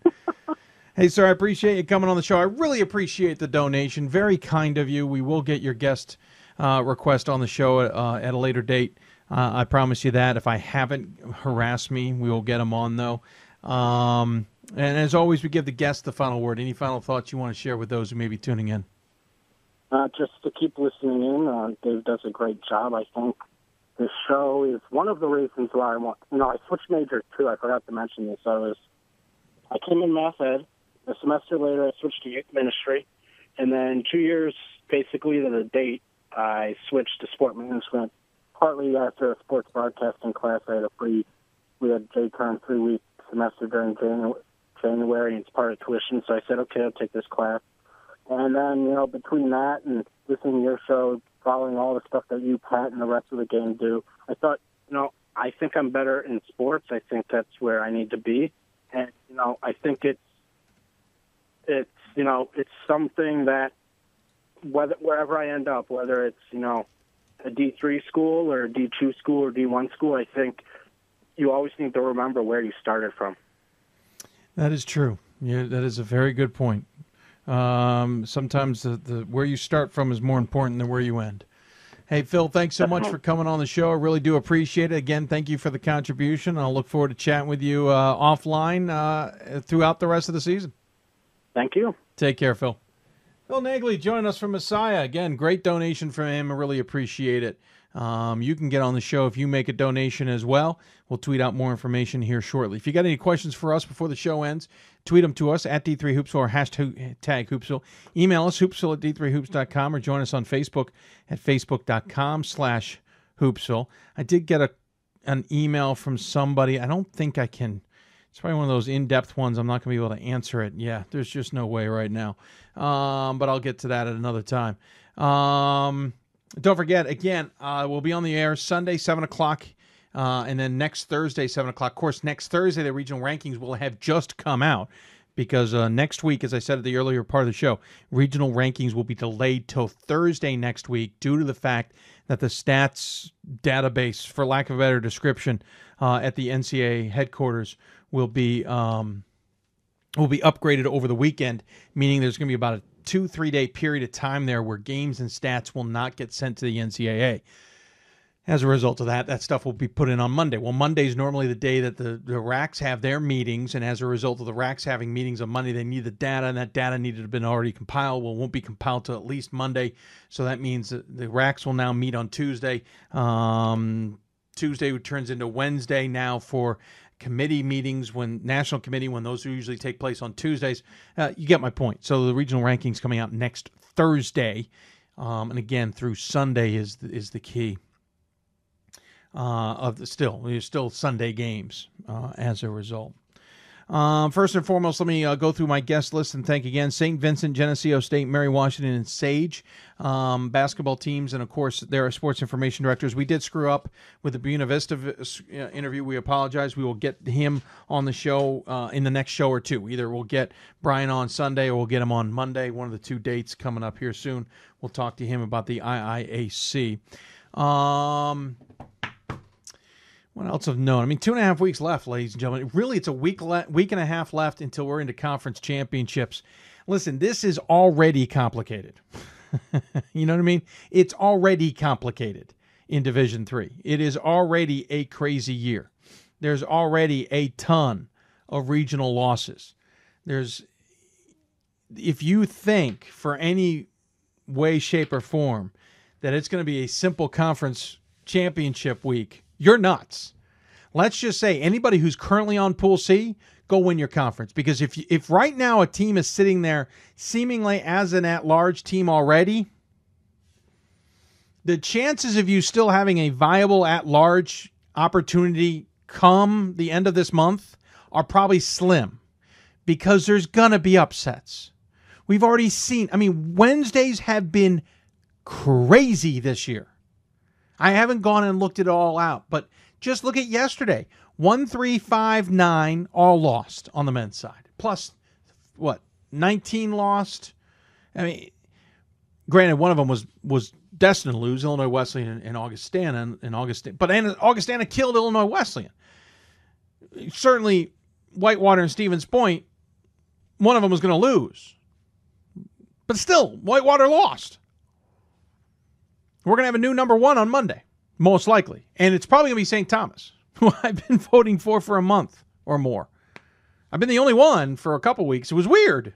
I just went with St. Thomas. I thought they were the best team. For my sake, I haven't had to change my number one vote. The rest of the top 25 has been crazy. I blogged this week. Crazy. The second half, I had about 30 teams last week that I was trying to get into 12 slots. The last 12, I had 30 teams.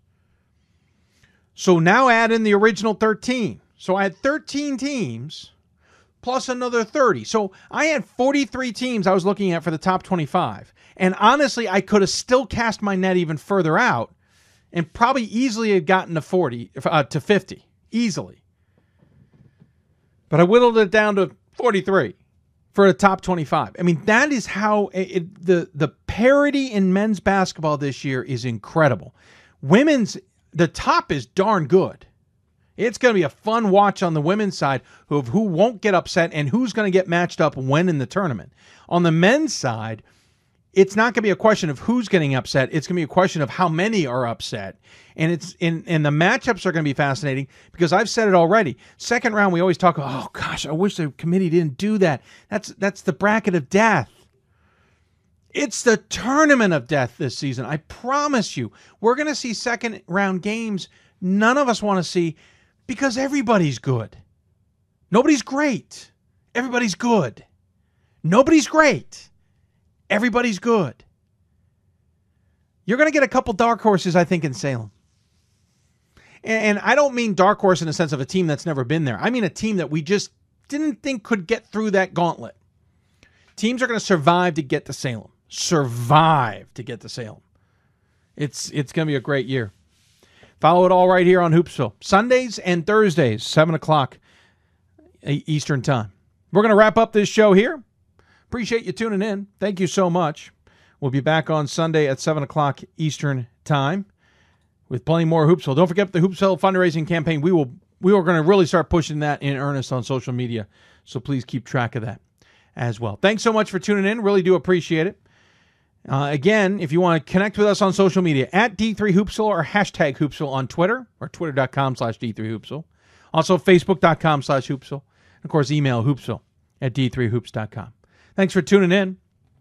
We will see you back here on Sunday night, 7 o'clock Eastern Time. For all of our guests, thank you for watching.